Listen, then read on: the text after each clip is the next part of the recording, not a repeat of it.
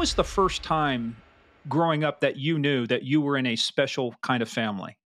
But it was strange. My dad, during the Gallo Profaci War, which was in the early 50s, I'll never forget, my dad had moved us out of our house in Brooklyn, me and my mom, and we were at my grandmother's house in Long Island. And my dad had been gone for a couple of days, and I was probably 5 years old when this happened. But you know how some things just stand out in your head? I never forgot this. And all of a sudden, one morning, my dad came to the house, and he hadn't shaved in days, and he had a heavy beard to begin with. And his right hand guy, Joey Brancata, was on the porch and kind of standing guard. I noticed that. I didn't know what he was doing out there, but it was strange that he didn't come in because I knew him as Uncle Joey. And I saw my dad hug my mom, and she was emotional. She was crying. And then he came over to me and hugged me and just asked me how I was doing. And it was probably 15 to 20 minutes, and then he left. And it always stuck out in my mind, like, what was going on? Where was Dad going? What was that all about? Never explained to me. Again, 5 years old, you really don't know. Welcome to Game of Crimes.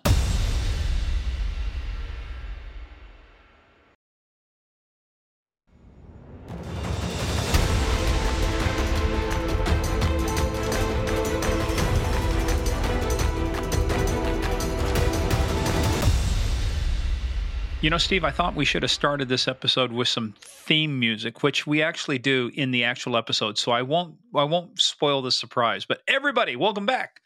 My name is Morgan Wright. I am your co-host of this thing of ours we call the Game of Crimes, and I'm here literally with my consigliere, my chief capo.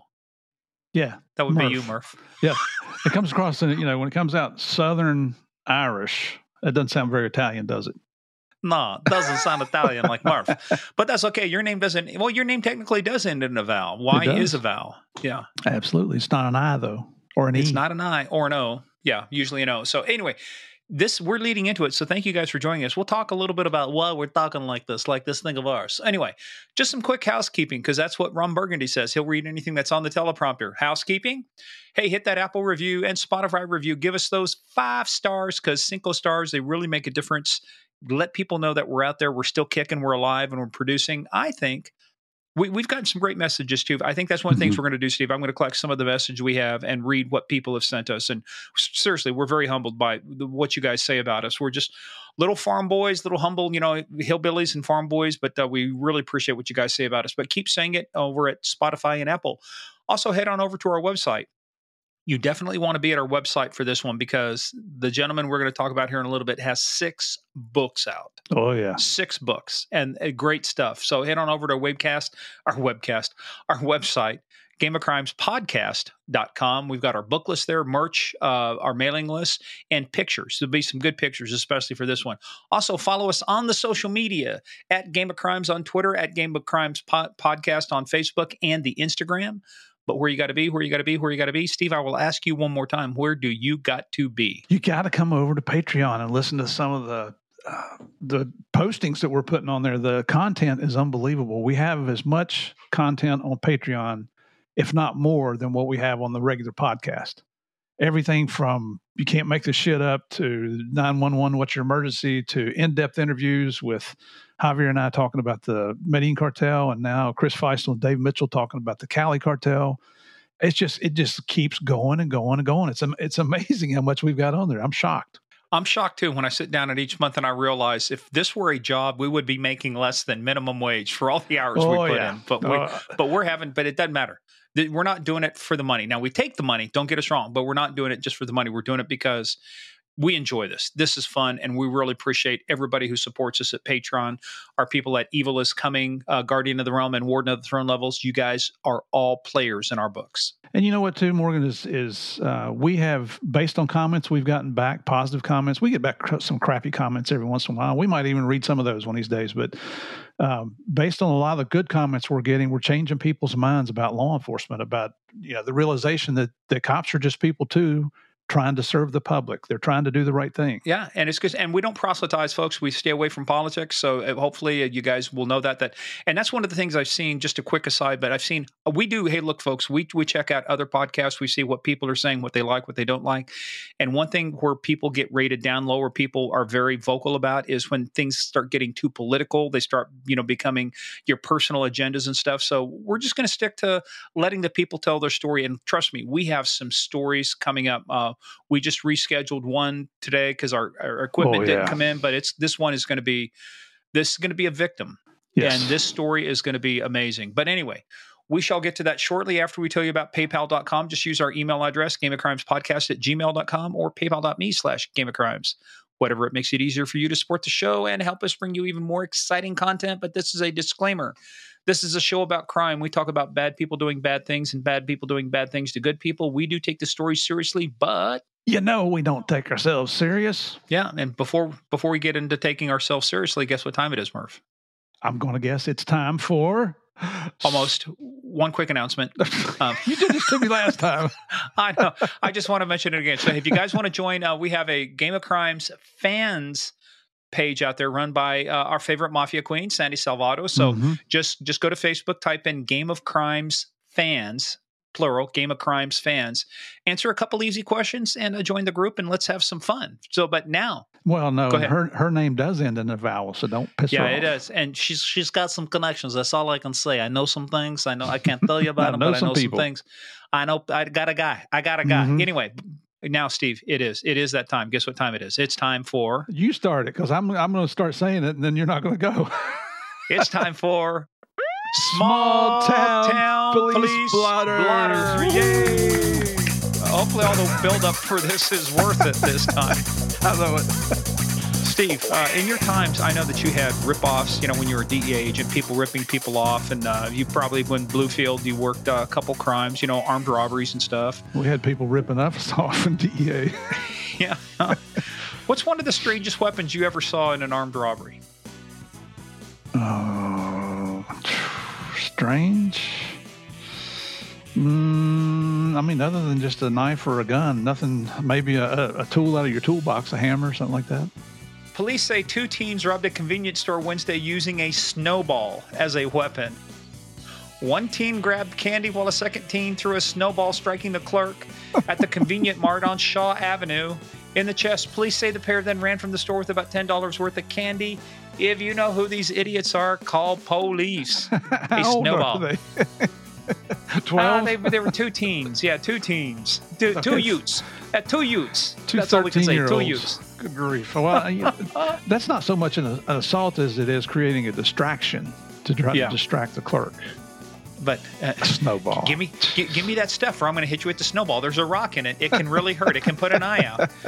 All right, Steve. As he proceeds to hit him in the chest with it. Right. So, Steve, in the 1100 block of West Grand Avenue, you probably had these things happen too. You get disturbance calls, right? People drinking beer, yelling loud. I bet you never had a duck in a parking lot drinking beer and yelling at people. You're absolutely right. I've never done that. And how do you yell at people as a duck and drink beer? But according to this blotter in the 1100 block of West Grand Avenue, someone reported that a duck was in a parking lot drinking beer and yelling at people at 8:14 p.m. on Friday. Now, the person that reported that, were they drinking? They must have been, dude, because if you see a duck out there drinking beer and yelling at people, unless it's the Aflac duck, I don't think you're going to find anybody who's got that kind of ability. They don't have opposable thumbs. They can't hold a beer can. And what was the duck saying? Because apparently he knew he was pissed off about something. Yeah, I don't know what it was, Steve, but we will endeavor to get to the bottom of this. Trust me. An investigation has been opened. We have a case number assigned. You ready? All right. You're going to be the lead investigator, too, by the way. Congrats. Yeah, it's going to be a quick investigation, I promise you. Steve, you know the old saying about it's like people will go down and they'll see this turtle on the fence post, and the question is, well, how did the turtle get there, right? How did the turtle get on that fence post? Well, this lady obviously isn't aware of that saying. A woman called police when she found an upside-down turtle on her front lawn. The officers told her to turn the turtle right side up. She did, but she called back to report that the turtle had no arms, legs, or a head. And the police said, "Don't worry." And the turtle fled in an unknown direction before police arrived. They'll grow back. How'd she even know it was a turtle? Unbelievable. That should go over on our episode on Patreon. You can't make this shit up. Oh, man, I'll tell you. Yeah, of course. It's a turtle. It's hiding. Yeah. As George Costanza said famously in that episode of Seinfeld, it's shrinkage. Shrinkage. So anyway, thus endeth the reading for today. Kyrie Domine Danes Requiem. It is over now. Let's get to the good stuff, because this is a result. This has been a while in the making. You ran into this gentleman a year ago. Then we ran into him just about a month ago at the Southern California Gang Conference, and Mel Souza and all those great guys down there, Santi, and you guys, you name it. Everybody's been hooking us up with people, and this guy was no exception, was he, Steve? Not at all. Michael is he's a legend. I mean, once we tell you who we're talking about here, look him up. This guy is all over the social media, the internet. He's got a worldwide speaking business. As a matter of fact, as we're speaking right now, he's over in Europe doing a 25-city tour, I believe is what he told us he was doing. We called him just a couple days before he took off on this tour. His story is remarkable. The things that he went through, obviously there's certain things that he didn't really want to talk about, but a really motivational story. Somebody who was on the wrong side of the law and got straightened out. He doesn't shy away from his responsibilities, and he's not trying to blame it on anybody else. He accepts responsibility for all his actions, and now he's trying to atone for them. So this is one of the best interviews we've had. Well, and it's good because this guy, Michael Franzese, Franzese, or as he said, it could be Franzese or Franzese, was a capo regime in the Colombo crime family. This was a made man in the Colombo crime family running one of the biggest scams ever. And in fact, it was so big, you'll hear the one time he says, even the FBI came by and says, "Look, we're not going to use this information. Just tell us how you're doing it." It's like, you got to be kidding me. Forget about it. Forget about it. But I will tell you the one thing. Had you and I been on the case, we could have got that information out of him, because he says towards the end of our interview with him, he goes, he had a Lyft or an Uber coming for me. He didn't realize it. He says, "Look, we've been here so long. This is fun." He says, time has flown. Steve, you and I could have got the information out of him back in the day. We would have asked him very nicely and kept him there. Trained criminal investigators. That's who you're dealing with here. TCIs. That's right. Yeah. But now we are TCPs, trained criminal podcasters. Well, it's criminal podcast. Trained podcasters about criminals, TPCs. Not me. I'm just a turtle in Florida. Just a turtle in Florida. I roll over because that lady won't know what to do with me. You're going to be fucked if you roll over, man, because I'm just going to leave you there. Murph can't get up, and he's got no arms, legs, or head. All right. Poor guy. But seriously, back to Michael. Just so proud of this he's not a young man, but proud of how he has changed his life to do the right thing. He's Christian now, and he's trying to get the word out. He speaks to prisoners inside the prisons about, he speaks to young people around to try to keep them out of a life of crime. Very, very impressive individual that you're going to hear today. And one quick insight, we're going to get to the episode, but let me tell you, Murph and I have made a decision. We have talked to people who were on the wrong side of the law and changed it, and then like him, Ken Ryjock, we've talked with Luis Navia, we've talked now, Michael Franzese. We have drawn the line. We've had several people say, "Hey, can you interview these guys? They were cops that went dirty, sold out their officers." And we said, no, we're not interviewing those guys, because for us, they didn't start on the right side of they didn't start on the wrong side of the law. They started on the right side of the law, and they went to the wrong direction. So that's just so you guys know, that's something we chose. We choose not to interview at this point. Now, why you might say it's hypocritical, we interviewing Michael Franzese, because he literally changed his life around. He has done a lot of good for the community. He did his time. In fact, when you listen to a story about how he did his time, you'll realize that this was a life and death decision to walk away from the mob. And so before we get any farther into it, let me just ask him, if there's only one way we're going to find out about it. Let me ask you, are you ready to play this thing of ours we call the biggest, baddest, most dangerous game of all? I come to you, Don Corleone, the game of crimes. Hey, everybody, I apologize. He thinks he's got a good accent. But having said that, this is truly an exciting and motivational story. So get in, sit down, shut up, hold on. Here we go with Michael.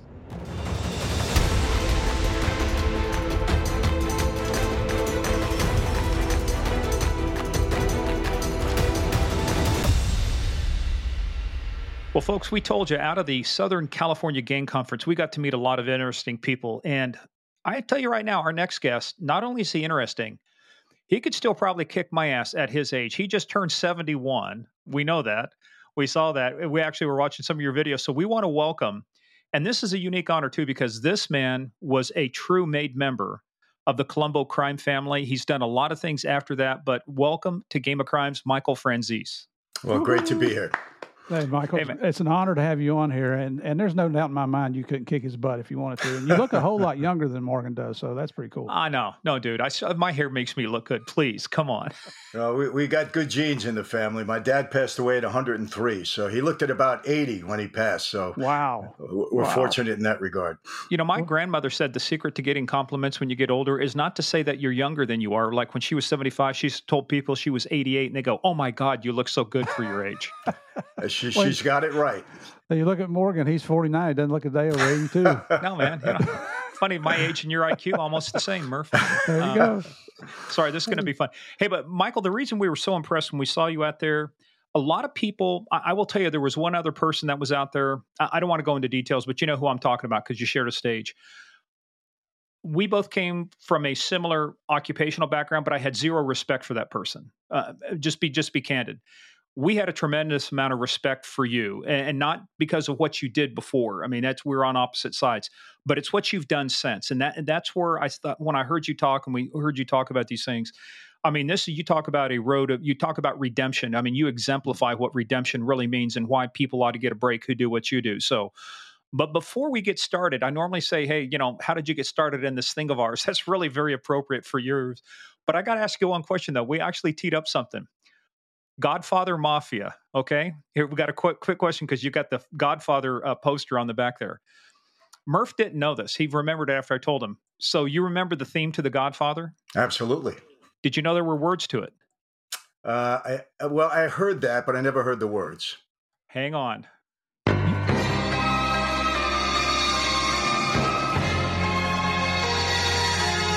Oh, wait a minute. Andy Williams. That's right. 1972. He sings a little high for me, though. We'll play a couple seconds. Speak softly, love, and hold me warm against your heart. Morgan, let me correct that. I did hear that long time ago. So yeah, as soon as I heard it, I remembered Andy Williams. But yeah, he was terrific. A lot of people don't remember that there were words to the song. Yeah. Until you hear the song, and then we've all heard it. Of course, you could say that, Murph. You didn't know. You go, oh yeah, I remember it now. How would we know? Well, I got to get a mute button on this side, Michael, so I can shut him down. It's a game show. If you don't come up with the answer, man, there's no after. You don't get, Family Feud. You don't get the answer 30 seconds later. But Michael, let's start. Let's make this podcast is actually about you. Let's start off. Most people, we don't go so far back in their family because, we really don't talk about it a lot. However, one person that is very similar to you, Dominic Polifrone, was the ATF agent who worked the case against Richard Kuklinski. And his similar background, but we want to talk about yours. And so I don't want to say, hey, when you were a youth in swaddling clothes, but when was the first time growing up that you knew that you were in a special kind of family? Well, first of all, Morgan, let me just thank you for the compliment you gave me. I appreciate it. And just know that I am extremely blessed. And, it's been a long journey for me, but very fortunate that I am where I am now. But, it was strange. My dad, during the Gallo Profaci War, which was in the early 50s, I'll never forget, my dad had moved us out of our house in Brooklyn, me and my mom, and we were at my grandmother's house in Long Island. And my dad had been gone for a couple of days, and I was probably 5 years old when this happened. But you know how some things just stand out in your head? I never forgot this. And all of a sudden, one morning, my dad came to the house. And he hadn't shaved in days, and he had a heavy beard to begin with. And his right-hand guy, Joey Brancata, was on the porch and kind of standing guard. I noticed that. I didn't know what he was doing out there, but it was strange that he didn't come in because I knew him as Uncle Joey. And I saw my dad hug my mom, and she was emotional. She was crying. And then he came over to me and hugged me and just asked me how I was doing. And it was probably 15 or 20 minutes, and then he left. And it always stuck out in my mind, like, what was going on? Where was Dad going? What was that all about? Never explained to me again. 5 years old, you really don't know. But then right after that war, things started to really heat up for my dad. He started to become a major target of law enforcement. We had law enforcement agents around us all the time from several different agencies. So it was really for me at a young age that I knew there was something going on with my dad that I couldn't pinpoint. What did your dad say about it, though? How did he explain it away? Even then, like, why are the cops hanging around? You know, Morgan, he never did. My dad never sat down with the family and explained what was going on. The only thing he ever told me in all of this, you know, he never wanted to bring what was outside into the family. He just didn't talk about it. But what he told me one time, I'll never forget, he says, Mike, you never want to be a cop because a cop takes an oath to lock up their own father and mother. That's the only thing he ever said. You know Well, what? he was talking about Morgan. That's who he was talking about. I got accused of that one time. Somebody said, you'd write your own mother a ticket. I said, that is totally incorrect. I, however, would detain her until another trooper came over. But isn't it something that's the only and the first thing he said to me in a young age? And then he never explained anything else about his life, about what he was, nothing. You know, he's just like, okay, this is normal stuff. You know, we never got an explanation. Well, so how old were you during that time? Were you in grade school, middle school? Yeah, I mean, it started in grade school, you know. Really, my dad became a major target, I would say around 59, 60. And I was, 9 years old, 10 years old when this all happened. So, and he was kind of the John Gotti of his day in terms of media attention and law enforcement investigations. And, you know, you both know that their investigation was very different back then. Today, everything is very covert. Back then, it was wide out in the open. And when my dad had 7 or 8 different agencies parked around our house 24 hours a day, 7 days a week. So as a family, anytime we went anywhere, we had a parade of law enforcement vehicles following us. That's great protection for the family, right? Yeah, it was. You could get parking anywhere. Yeah. Anywhere. Hey, Mike, two things I want to ask you. One, do you prefer Mike or Michael? It doesn't matter. My mother would get insulted if you called me Mike, but we'll call you Michael then. Yeah, that's right. Everyone is I was going to say Mr. Franzese, but no. That's well, that's not the necessary. second question. How do you pronounce your last name correctly? The American way is Franzese. Okay. The Italian way is Franzese. The Z is kind of like a C. Yeah. So we won't screw it up either way. Yeah, we'll screw it up both ways. I don't know. Well, you know what? I've been called things I don't even answer to. I don't know how they mess it up. Honestly, I bet you have some of the more creative names, though. We got the traditional stuff. But it's kind of. This is going to sound like a weird analogy, but you'll see where I'm going. Especially when I started off as a trooper, but before I became a detective, we were very focused on got to be safe. So my family would get in, we'd strap them in the car. And then when my daughters and sons started driving, that's all they ever knew, right? They get in the car, they knew to put the seatbelt on. And that's what I was going to ask you is, did you ever, was it kind of in from the beginning is that this was going to be your life? Did you know anything different? Or it seemed like this was the only, you didn't know exactly what it was, but you knew it was something, right? Correct. Was it kind of preordained that this was going to be your path? Well, this was it. But, initially my dad didn't want this life for me. He wanted me to go to school, get an education, be a doctor. He was dead set on that for me. And that's one of the reasons why he never discussed the details of the intricacies of his life with me. Everything I learned about my dad at an early age was from the media, was from other people, was from observation, never from him. And even my mom, she wouldn't get explicit about it and explain things. So it's all from the outside world. But your mom knew though, right? Oh, absolutely. Yeah. Yeah. How did he explain what did he say he did for a job though?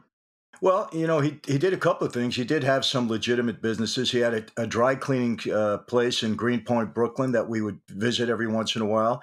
He also was involved in the entertainment business and the record business. He was had a silent ownership in a record label called Buddha Records, Buddha Casablanca, and I would go up there frequently with him in Manhattan. So any big stars you came across? Did he get any of them? Absolutely. Marvin Gaye, Dionne Warwick, all those bubblegum. No kidding. Yeah. We knew them all. Oh, yeah. That's impressive. So I met them all at an early age. I used to love going up to the offices in the studio and watch them, record and all of that. So, yeah, he was involved in that. He also had an auto body shop out in Long Island that I eventually went to work for in the summer when I wasn't in school. So he did have legitimate things, and that's what I thought he earned his income on. And when you say legitimate, those weren't fronts for anything, right? He was just running those as straight legitimate, pay your taxes, be good kind of businesses? Yeah, those were. I didn't see anything illegal going on in any of those. So as you started to mature and you started, you like kids do, they start becoming self-aware about stuff. When did you really realize, hey, my dad, my family, they're in the family? I mean, this is when was that really exposed to you the first time? Well, when I really got, I mean, other people told me it was amazing. We had a maid, a housekeeper, live-in that was from England originally, and she started telling me a lot of things about my dad. Her name was Pauline. I'll never forget. And then in 1964, I believe it was, I was 13 years old. Newsday, big publication out Long Island, came out with a story called "The Hood in Your Neighborhood." And that just wrote, it was a long story. Actually, I think it was a series of stories. And it just kind of laid out everything about my dad, his involvement in the Colombo family, and everything that he did. So that was kind of eye opening for me. Well, is the stigma or the myth, I don't know what you'd call it, of when you're in the family like that, you only associate with other Italians? Did you grow up like that? No, that's not true. Okay. We associate with everybody. Obviously, within the organization, it's all Italian, but we associate with everybody. So you're starting to grow up. And this is a question I asked you down there. I said, this is one of the things I was very curious about. You reach a point in your life, like you said, he wanted you to become a doctor. He wanted you to do something else. So you reach this, like Yogi Berra says, when you get to a fork in the road, take it, So what fork did you take and why? When was that time when you knew that, hey, if I go left, I'm following my dad. If I go right, I'm going to be a doctor, lawyer, whatever it is. When did that kind of age? When was that age approximately? Well, Morgan, I was a pre-med student in Hofstra University, and I was going to be a doctor. And up until that time, in the 60s, my dad was indicted 3 times in the state of New York for some very serious crimes, grand larceny and murder. He went to trial. He was acquitted in all 3 cases. Then in 1966, he was indicted in federal court for masterminding a nationwide string of bank robberies. After a lengthy trial, he was convicted and sentenced to 50 years in prison. 1970, he loses all his appeals. He goes off to Leavenworth Penitentiary to do his time. During that time, I visited my dad at MDC, the federal jail, and I said, "Dad, what's up with this, bank robbery thing?" And he looked me in the eye and he said, "Son, I was framed. I'm not a bank robber. I'm innocent." He said, "All the witnesses testified against me were all drug addicts. I hate anything to do with drugs," which I knew. My dad, from an early age, put the fear of drugs in my head. He hated anything to do with it. So I believed him. I said, "Hey, you're innocent. You're 50 years old. If you last out this sentence, you're going to die in prison." At the same time, Joe Colombo, who was the boss of our family, took me under his wing. I got involved with the Italian American Civil Rights League as a way to help my father out of prison. I started to meet a lot of my dad's friends.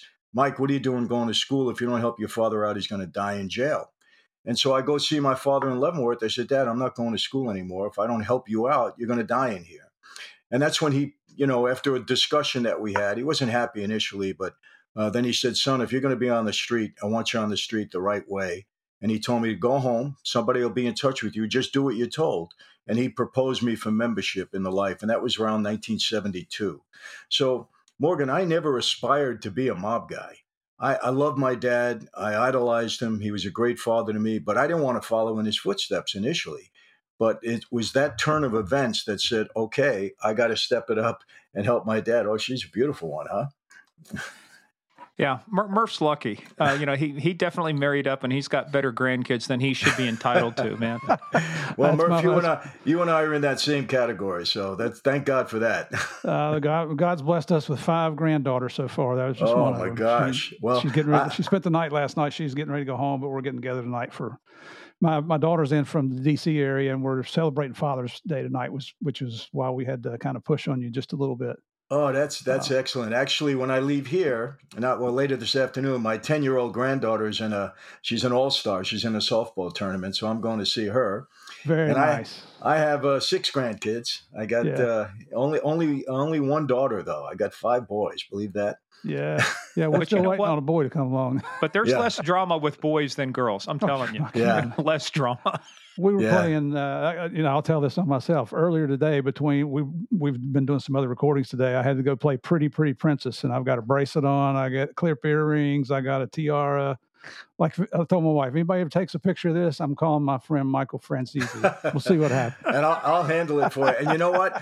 I just screwed up. I got 2 granddaughters. I'm sorry, and 4 grandsons. I don't want to insult either one of them. Yeah. Oh no, but you've been doing a ton of traveling, and we're lucky because we'll talk about that a little bit. We're getting you before you do your big UK tour, so we're going to focus on that. Absolutely. But let's go back to that too. Before you were put up for membership, and you said in the life, is that? I mean, every occupation has its term of art, has its way it refers to things. Is that the way you guys referred to it? And I say you guys, but was it called the life, or how was you referred to? Pretty much so. The life. You're not supposed to name it. You're not supposed to talk about it unless within yourselves. So you say the life. That can mean anything. Everything we tried to do later on that became unsuccessful, obviously, but was to use buzzwords and catchphrases that never indicated that we were part of Mafia, Cosa Nostra, things like that. Hey, let's pierce another myth, or if there is, because at one time there was a lot. I remember when the government held hearings and they were looking at organized crime, and there was a lot of effort, especially I believe from the Italian side, and I'm not sure if it was the same league you belonged to, but they said there's no such thing as La Cosa Nostra. Yeah, that's just a fiction, right? I mean, there was a big marketing push on that to get away from using that term, saying that doesn't exist. Well, that was Joe Colombo's Italian American Civil Rights League. And the way that came about, Joe Colombo's son, Joey Jr., had been indicted by the feds on a certain thing that he said was a frame up. And so he started the league. It was funny. Shortly after my dad went into prison, I got a call from Joe Colombo's guys, and they said, be on the corner of 69th Street and 3rd Avenue. We're going to be picketing the FBI building. That's how it all started. And that league grew from 30 of us online the first day to 50,000 in the second annual march that we had on Columbus Day. That's the day Joe Colombo, the attempted assassination on him. But the league really grew, and there is no mafia. We had influence at that time over the movie The Godfather. We took mafia out of the script. A lot of things occurred as a result of the league's efforts back then. And of course, we know that we know what that was all about. And I love the way you put that. We had influence over the script. Yeah. Let's talk about one of your books. Make them an offer they can't refuse. We'll talk about that in a minute. Yeah. But there's a little bit of trivia. Murph, I think you brought it up, right? Were you featured not by name, but maybe by character in the movie The Godfather? Everybody says that because the Michael character kind of, parallels my life, father. He was a legitimate guy. Then his father attempted assassination that he gets into life. So everybody says that, they patterned, your life is like The Godfather. And I said, wait a second. I came before The Godfather, so maybe The Godfather's like me. I tease them with that, but there's really no connection. What about the movie Goodfellas? Well, I was in that movie, and when I went to see the movie, I was kind of shocked because that's a different family. It has nothing to do with me, but I knew Henry Hill very well. I knew Jimmy Burke, so the writer Nick Pileggi is a friend, and I said, "Hey Nick, why'd you throw me in that movie?" He said, "Well, you knew those guys, and you had some name value, so I figured I'd throw you in there." I said, "Well, why not? Thanks a lot." Talk about throwing you right in the fire, right? Yeah. Well, let's go back to 69th Avenue or 69th Street and 3rd Avenue. But before that, you said that your dad had told you, okay, if you're going to get into this, you're going to do it the right way. So let's talk about what is the right way? What was that? What did you do? How did you get started in this thing you call the life? Well, he proposed me for membership to become a made guy, a soldier in the family. So what's that process? I mean, I hate to interrupt, but you know it so well, but I think so many people have been fascinated. We've done kind of a master class on organized crime in Canada. Had a guy named Stephen Metelsky who knew all the families there.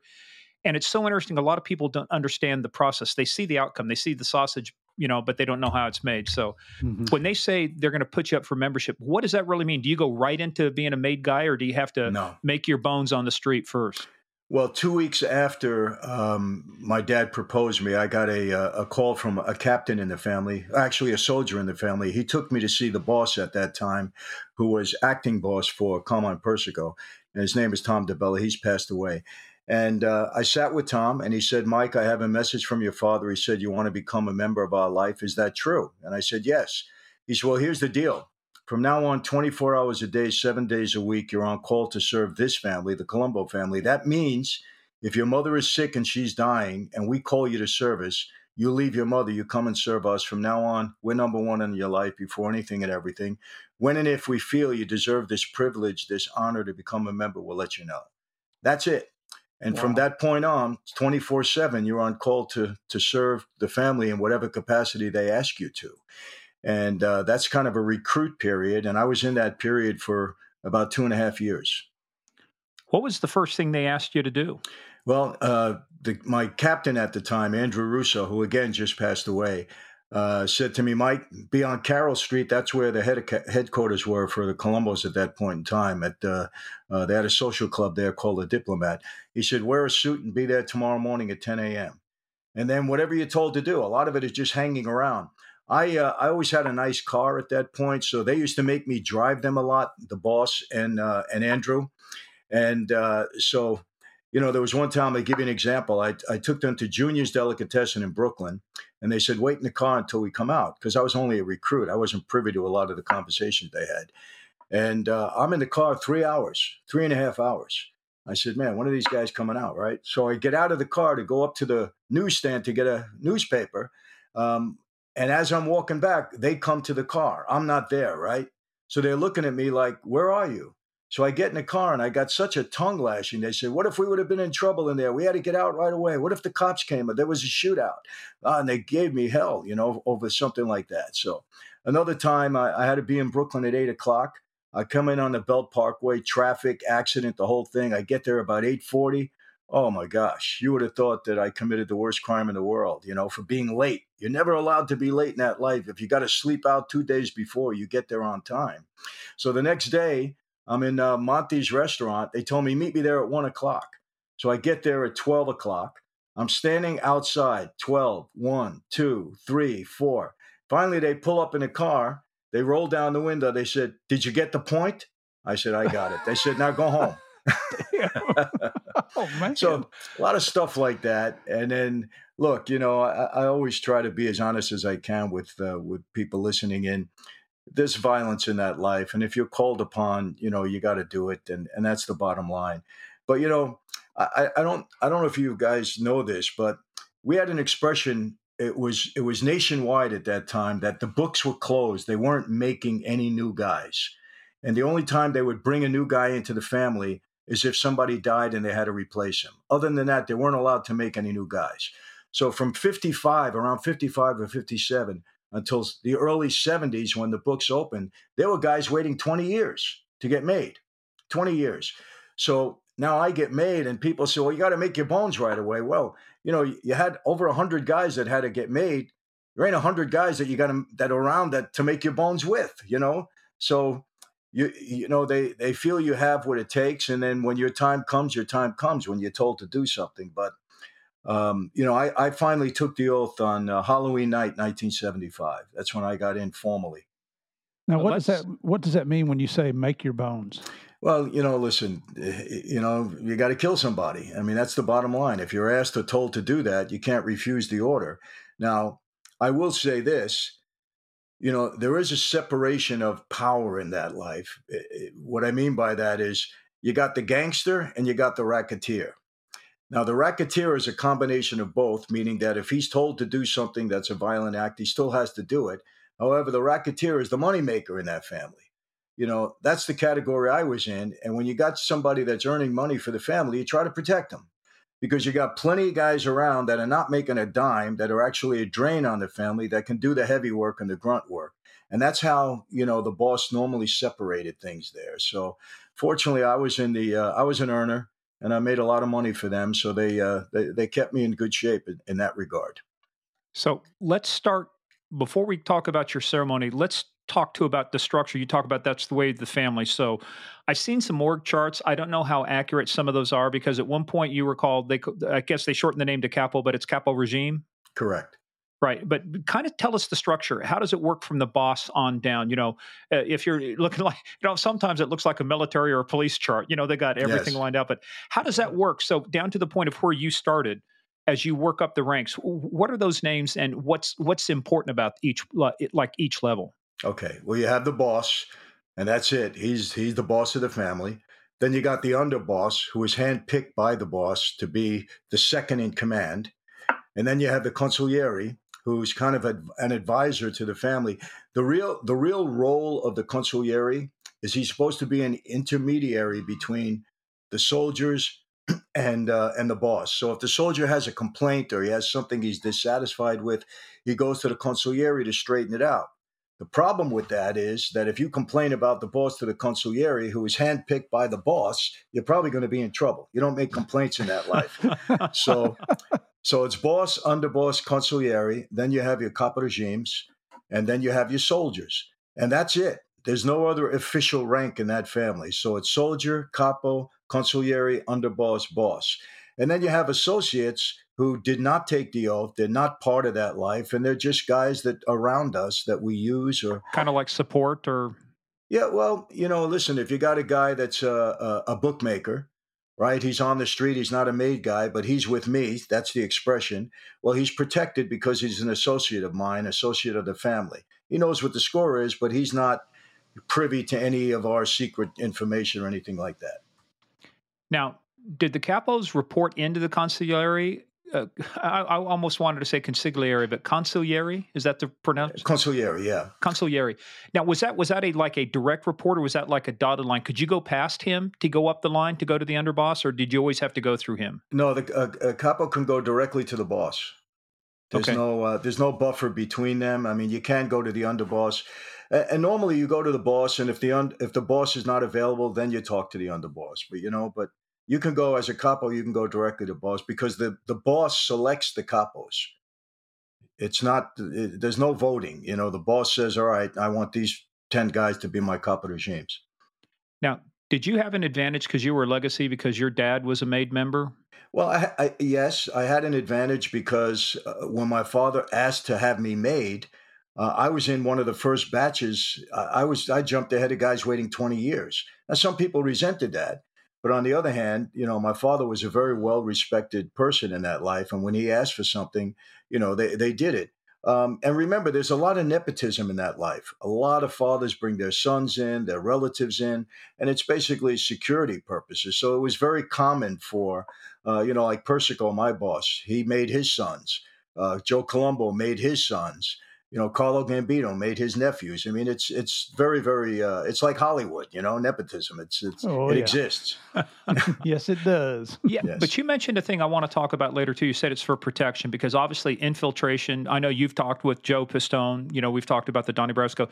Having a deep cover infiltration like that has got to, that's one of the probably the most, I don't want to say damaging things, but it's a very damaging thing that can happen to a family because now they're on the inside. But I want to talk to you about that in a little bit. How did you find out, and what was the process for you becoming a made guy? What is that like to the average person? They see Goodfellas or they see Godfather, and they have this idea that it's supposed to be like that. How much is that is true versus how is it really done? Well, you're learning the ropes. You're learning the respect, the discipline, the authority. You're learning the right way to talk. How to respond to people. You have to at the same time kind of show your value. What is your worth here? Are you just a thug, a street guy, or do you have a real value for the family? So I was fortunate in that I knew how to use that life to benefit me in business. And when I'm benefiting myself in business, I'm benefiting the family because they get a piece of a lot of things that you do. And especially if it's anything on the street, they get a piece of. So you got to prove yourself that there's some value to you. And then, of course, if you're given an order to do something, you got to do it. So, and that's a process that could last 6 weeks, could last 6 years, could last 6 months. You don't know. Whenever they decide that you're worthy, that's when you get the call. And for me, like I said, it was about 2.5 years. Guys waited 20 years, to get in. But you said Halloween night, though, right? Yes, and was that intentional, or is that just the way it worked out? It was just a secure night. Everybody else was trick or treating, and we were doing our thing. So they just selected that night as for security purposes. Again, it was the right night to do it. Well, tell us about how that went. You say you got a call. So what is it? What was it like? Well, you're never told in advance, but I got a call from my captain at the time. He said, meet me at such and such a place at such and such a time.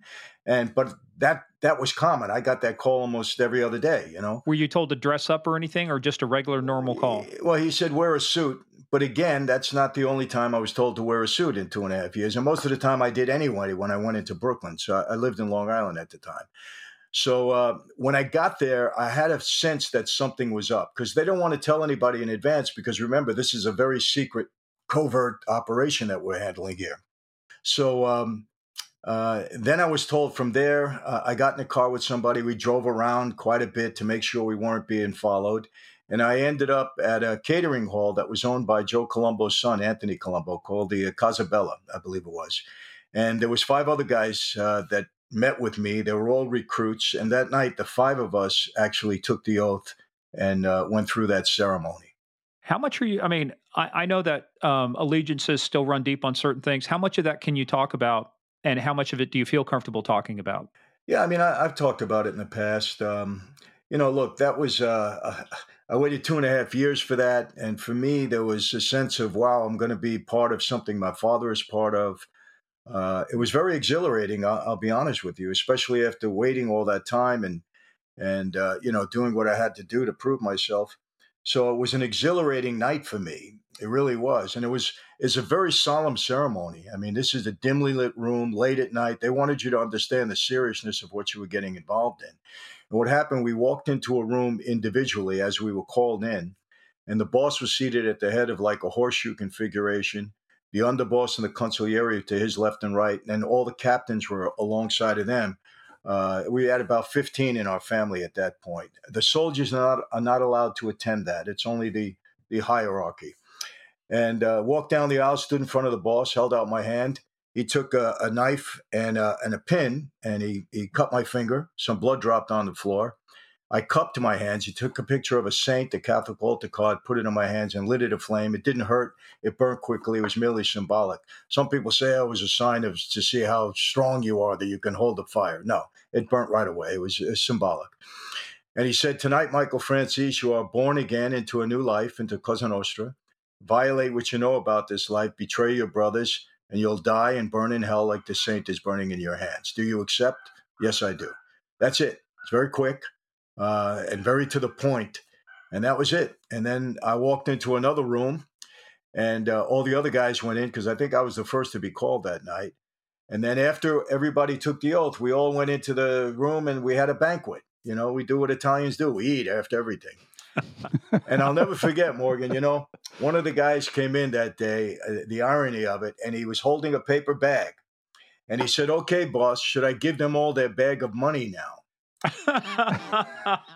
and the irony is because people think you come into that life and all of a sudden they're handing you money. It's just the opposite. You got to go out and earn. You got to go out and earn, and you got to prove it, and you got to contribute, and you got to prove your worth in that life. So I got that. That was made clear to me early on. I understood that. So, and that's how it started. And then you go. Well, Dad, you said so. Anything you're earning along the way here, especially if it's on the street, that the family gets a piece of it. Is there an established percentage? I mean, what amount do you get to keep? Do you have to give it all to them and they piecemeal it back to you? How's all that work? Well, I'll tell you, I had an experience. Why, Murph, you're running out of money down there making that pool? You're looking for a new line of work, are you? Yeah, we got the hole in the ground, but we don't have the water in it yet. Well, maybe I can help you out, Murph. All right, Michael. I know a guy. I got a guy. I'll call you separately. My rates are cheap, half point a week. How's that? I got you, brother. Got you. Oh, man, he's got you on the VIG there. Yeah, So, oh, yeah. Just like the old days, right? We used to charge a point, but we reduced it. But anyway. See, I'm getting a discount rate. Yeah, I'll give you a discount. We're friends. Yeah. We're friends. So anyhow, a guy comes to me with a load of meat. He had a load of meat that he hijacked. And so like a good guy, I bring it into the family and I put it on record. I got a load of meat. And he says, okay, when you sell it, he asked me, my captain says, can you sell it? I said, I think so. So I sell it. I get about $6,500 or $7,000. I give the whole thing to my captain, right? A day or two later, he gives me back $600. And I said, wait a second, 6,500. So I get 600. I get 10%. I said, when it was my score. So I'll never forget. I went to see my dad after that. I said, hey, Dad, what gives? He said, no. You don't ever do that again. He said, you make the score and then you bring in, your percentage. And I said, what percentage would that be? He said, 25%. Anything on the street that you develop, you give the family 25%. Anything legitimate, you don't give them anything unless they contribute in some way. So that was the formula that I used from that point on. If it was my deal and I brought it in, the family gets 25%. If they contributed or put money up or did something more to help me get the deal, then they got a little bit more. But my legitimate business, they didn't get any part of it all. Hey, Wow. let me walk back to when your ceremony. What was the real? Did you there's, like you said, a lot of realizations. It was exhilarating, but at the same time, did you realize my dad's in prison right now, and now I've just put a big target on my back because I'm no longer just a soldier; I'm a capo? Well, Morgan, up to that point, I had already been indicted 4 times. I Well, mean, see, now you sandbagged us, Michael. yeah. I mean, Well, I didn't even. I forget all this time. It's oh, funny. I forgot my 4 indictments too. I'm sorry, just slipped my mind. Well, the second that I got involved in any way on the street, I had a bullseye on my back, and the state indicted me 4 times. I On beat it. what? It was grand larceny. I got to be honest, it was all nonsense, Morgan. Nonsense. It was, yeah. And I went to trial, and the trials were, I either was acquitted or the judge dismissed it. It was nonsense. But Was there any hanky panky going on to make sure you got acquitted?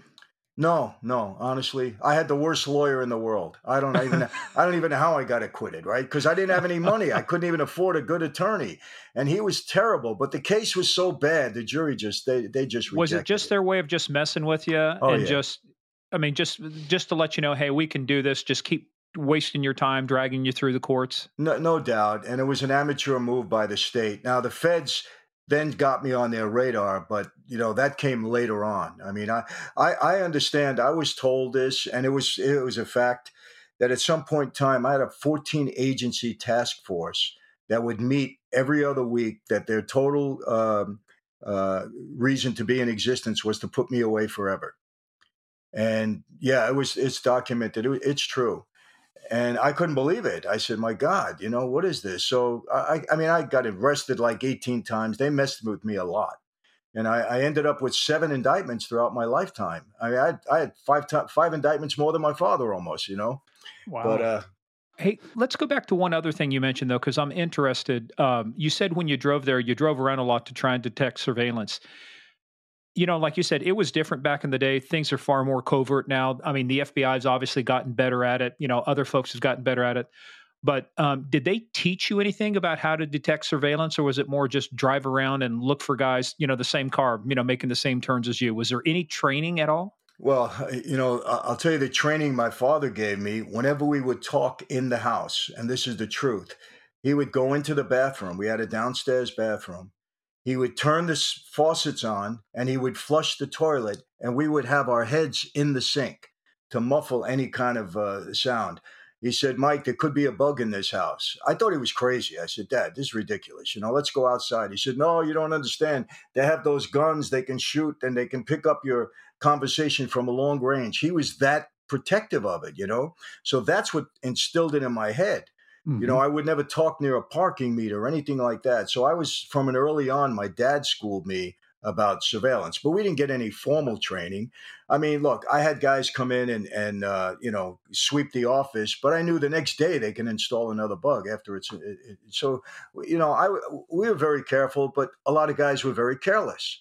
And there was so much damage done by surveillance tapes and undercover recordings that, I mean, any secret we had was just exposed just by guys' own mouths and own talking. Yeah, sorry about that. You guys have grandkids right now. I got a cat walking across my desk. Oh, That's hey, okay. But yeah, the other thing too is it was easy to tell which families had made members of the Colombo family, whatever. You just check their water bill. Man, you guys used 3,000 gallons last month. Yeah, we had to have a lot of conversations. Yes. Yeah, I get up and flush a lot during the night. But how now? Your dad, when did he pass away? 2021. 2021. Yeah. So at some point he got out of prison, right? My dad was released from prison. Well, here's the story. He did 40 years on the 50, which was the maximum, but he was in and out 5 times on parole violations because he was under the old law. So he kept getting parole, but he kept violating and going back. He went back 5 times. So he was released at the age of 100. He was the oldest inmate in the federal system at the time of his release.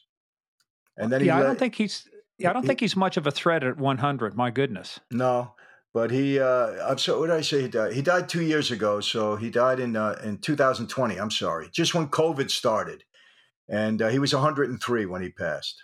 Well, the reason I asked that is then obviously at some point you're able to go back to your dad because he's in prison and doing time. What were those visits like now that you remember, once you were made guy and you're going back? Did the visits, the nature of the visits change the things you talk about? Because you also have to worry about, your conversations being monitored in prison as well because you're a capo. I mean, you're a Yeah. capo in the Colombo crime family. You're not just like, hey, I'm just here to visit my cousin. Everybody knows who you're there to visit and they know who you are. Yes. Well, a lot was keeping my dad up to date on what was going on in the family, what was going on in our business, because I made him my partner in everything that I did.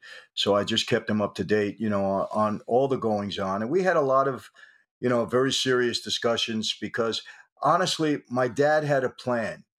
He wanted me at one point in time to be the boss of the family, and then he would be, silently behind me, telling me how to handle things because he had so much experience. And he thought that would one day materialize. He really felt that way because Persico, our boss, he was in and out of jail all the time. We were loyal to him, but the guy was always in trouble. I mean, he died in prison eventually. And if my dad didn't go to jail, he probably would have been the boss.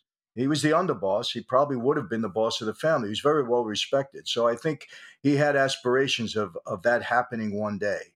So he was schooling me a lot, telling me, how to navigate, some of the pitfalls in that life. And look, he was a master of it. So I listened intently and it benefited me. No question about it. Were any of your conversations intercepted while you were in prison that you No, know of? no, none that I know of.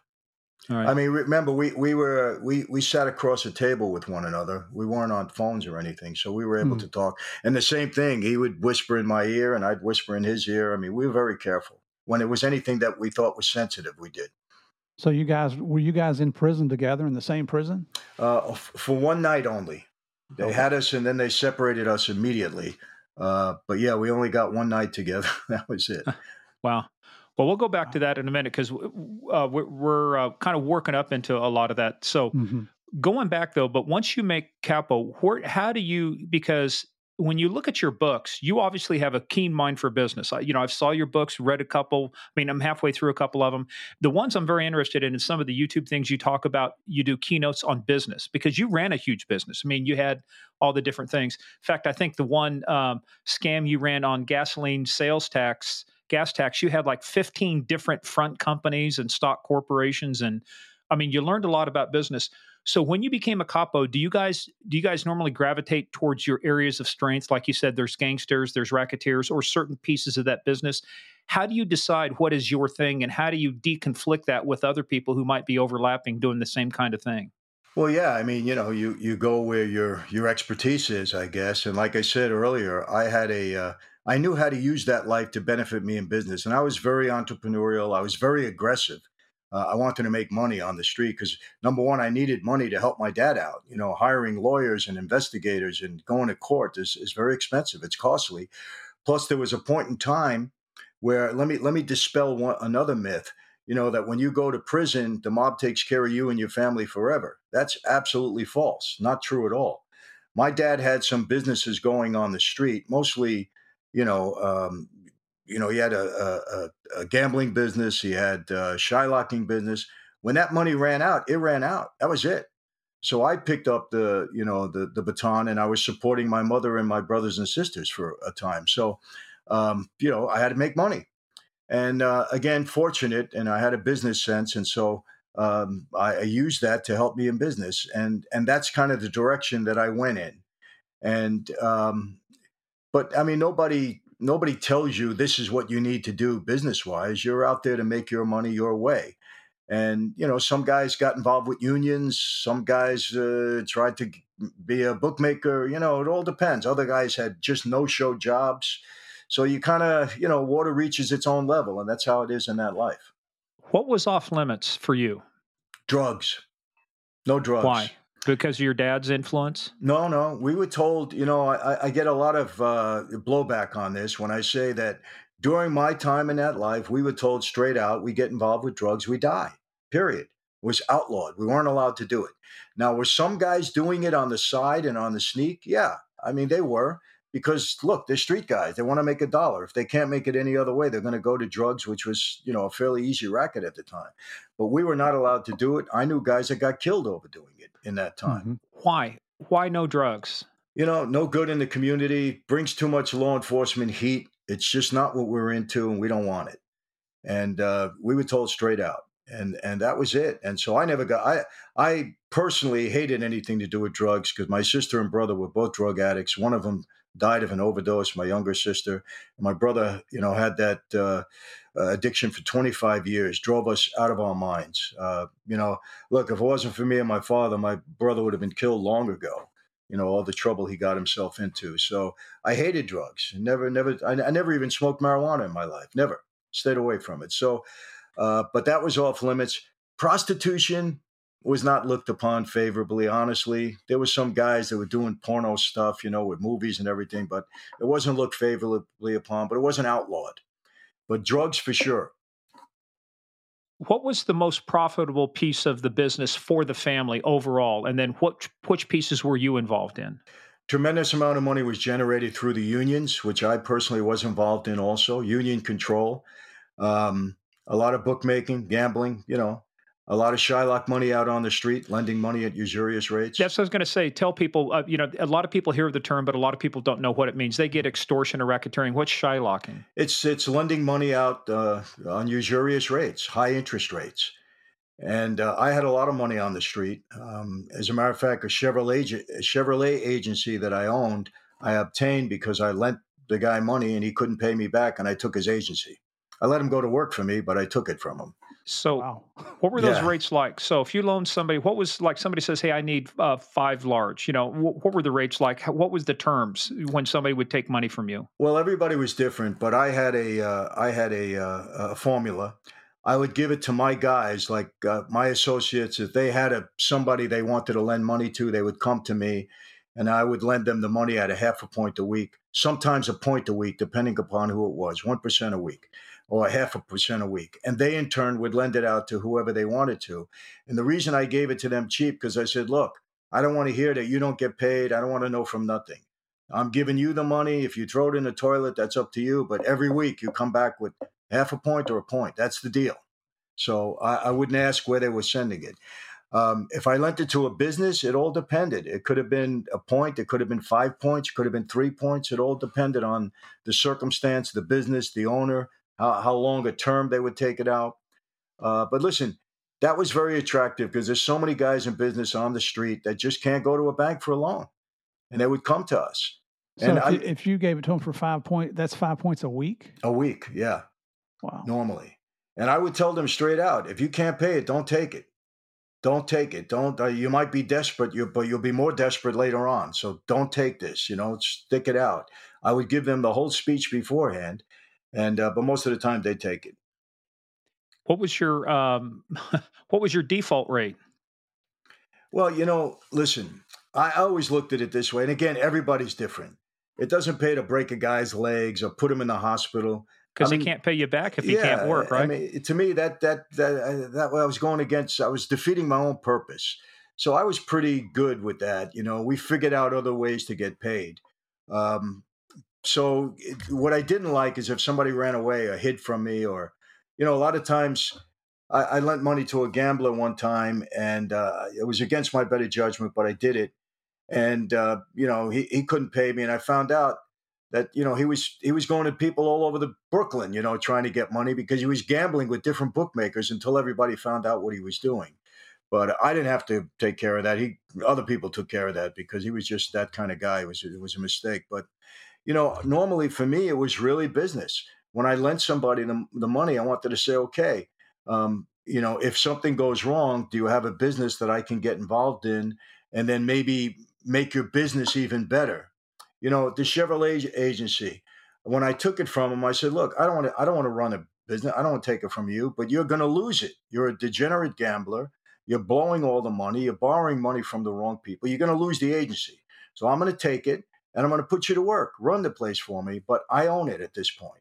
And I made him sign the agency over to me. and that's how it worked out. I mean, he lost all the money anyway, you know. So at least I had that kind of collateral. But that's how I approached it. Other guys did it differently.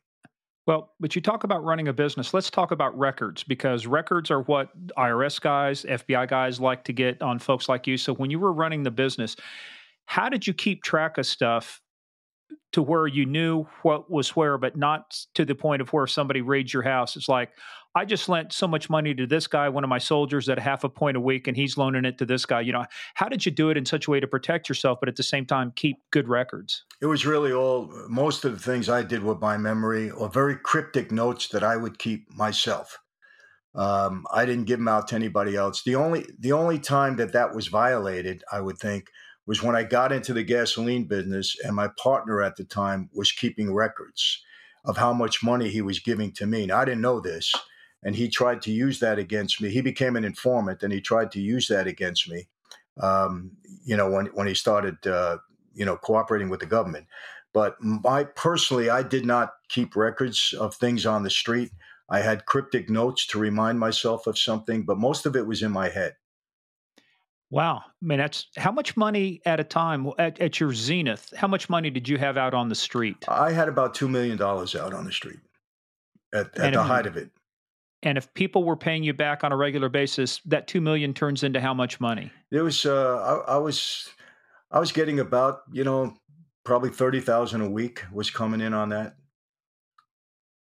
Wow. I could probably survive off of that. I don't have the 2 million though.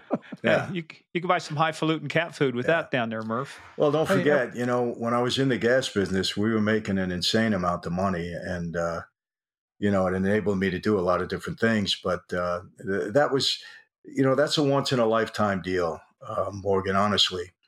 Well, let's talk about that, because that's one of the things we wanted to ask you about. We saw that was you. You just talked about the guy, about how he kept records. He started informing. So, if I remember, was this the guy from California? No, he was a New York guy. He was out New York Long guy. Island. Okay. Yeah. How did you get involved in the gasoline? I mean, you've done a lot of businesses, right? But the gasoline business, it's just like another business, right? To you? Well, a lot of people have this myth that mob guys sit in our social clubs and we figure out how to target a certain business, a legitimate business. And it normally doesn't happen that way. Normally what happens is somebody from the business that's operating comes to us. They got a scheme, they got a plan, they want to defraud their company. They come to us for protection, for money, for help. That's how it normally happens. So in this particular case, there's a guy in the gas business. He had a small operation out on Long Island. And he came to me because two guys from another family were extorting him. And I was kind of the guy on Long Island. I was very well known. So he came to me for help. And initially I said, no. I said, no, worry about your own problems. But he kept coming back. And finally I said, why do you keep bothering me? And he said, look, I have an idea. He said, maybe we can defraud the government. We can make some money, but I need your help. And when he said defraud the government, I said, okay, they were my enemies anyhow, the way I looked at it. I said, so explain it to me. So he explained it to me, what he thinks he could do. So I said, all right, we're going to give it a shot. So I was able to back off the other two guys. I made them go away, and we go into business together. No. You don't get to gloss over that, Mr. Franzese. Is this one of those things like the movie script? We made some suggestions, So how does one who is a made member of the Colombo crime family get another crime family to back off? Well, they were, they weren't that high up in the family. They were two associates, so I told them, get lost. This guy's with me, and you're out of here. And you're out of your territory anyhow. This is Long Island. You don't belong here. But then they went to their guy, and I had to sit down with him.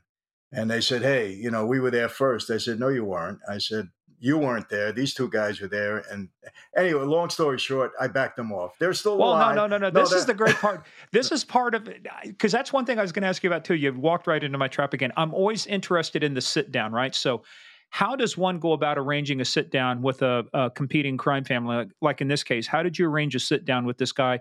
And what goes on in a sit down? Are there ground rules? Do you have an agenda? Do they serve donuts and coffee? I mean, what goes on?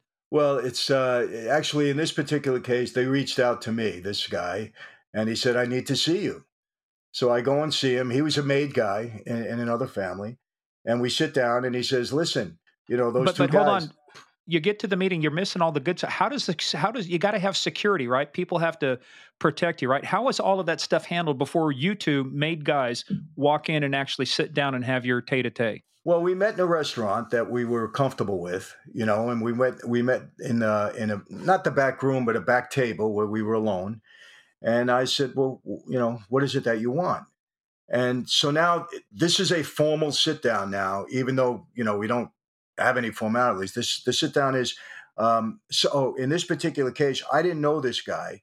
So somebody that knew us both, another made guy that knew us both, had to be there to introduce us as made guys. Because you can't just go up to another made guy and say, hey, how are you? I'm made with the Colombos and no, somebody that knows you both has to introduce us formally. So they go, Michael Amiga Nostra, which means a friend of ours, Sammy, or whatever the name is. And now that we're introduced as made guys, then we can formally sit down and have a discussion. And this is a sit down.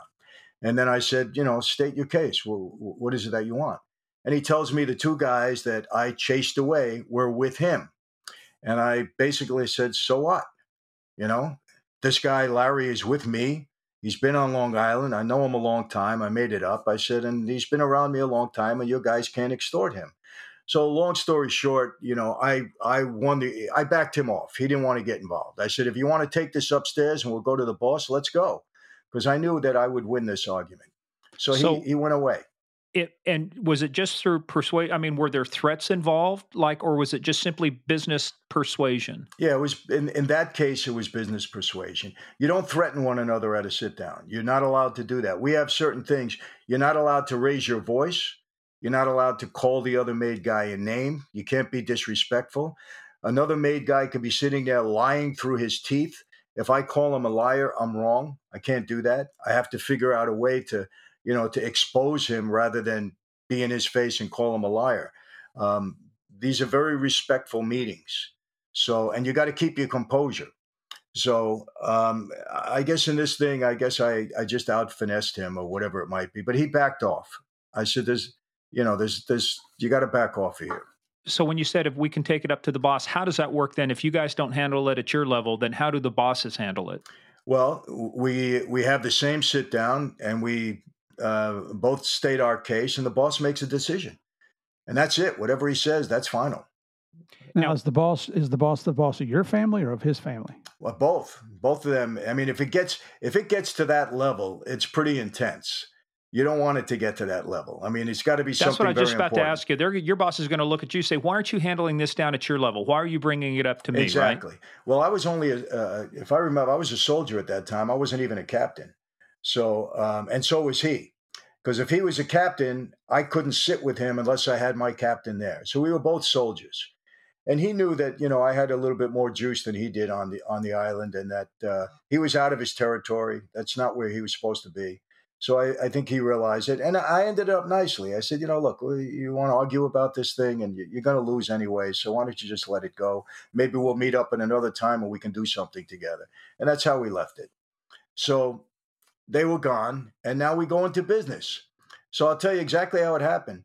I told Larry, this is the guy that came to me. I said, look, I want to start a new company because I don't know if you owe taxes or whatever. I don't want to get involved in that. We're going to start fresh, a new company.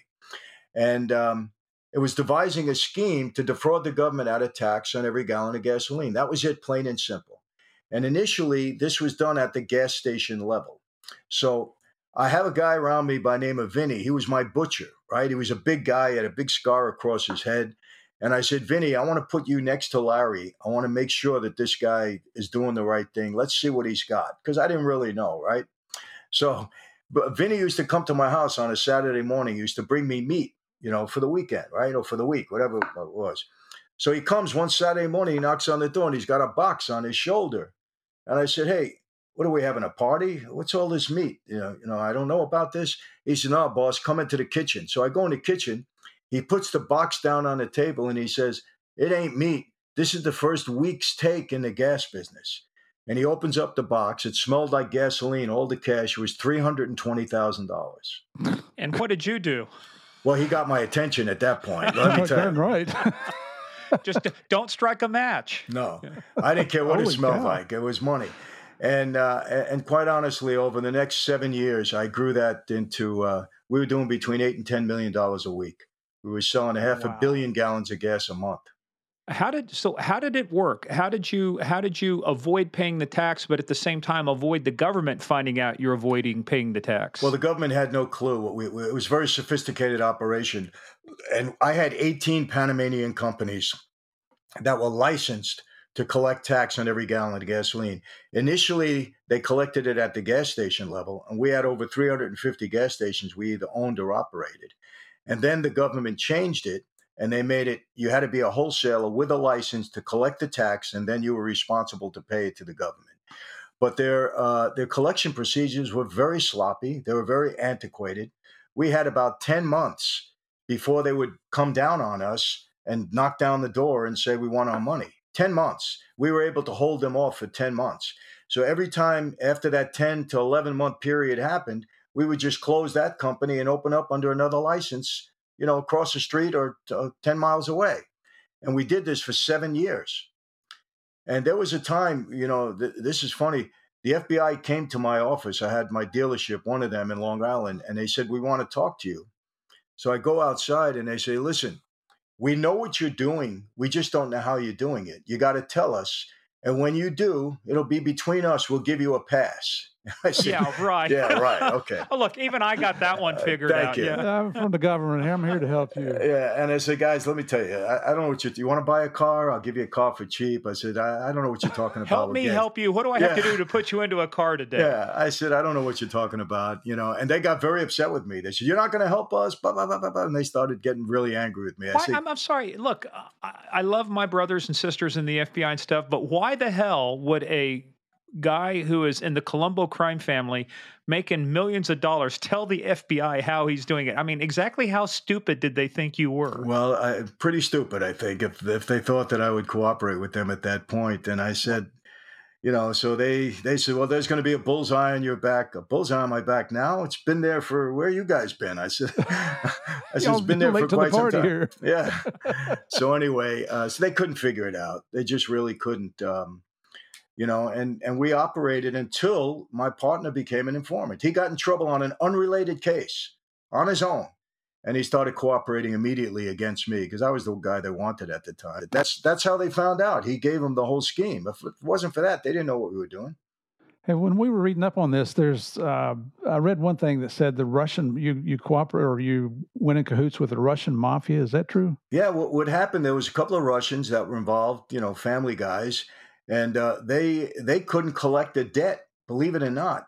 It was like $7,000. So one of my guys came to me and said, Mike, I met with these Russian guys. They have a chain of gas stations called Gas Stop in Brooklyn, and they're having trouble collecting money.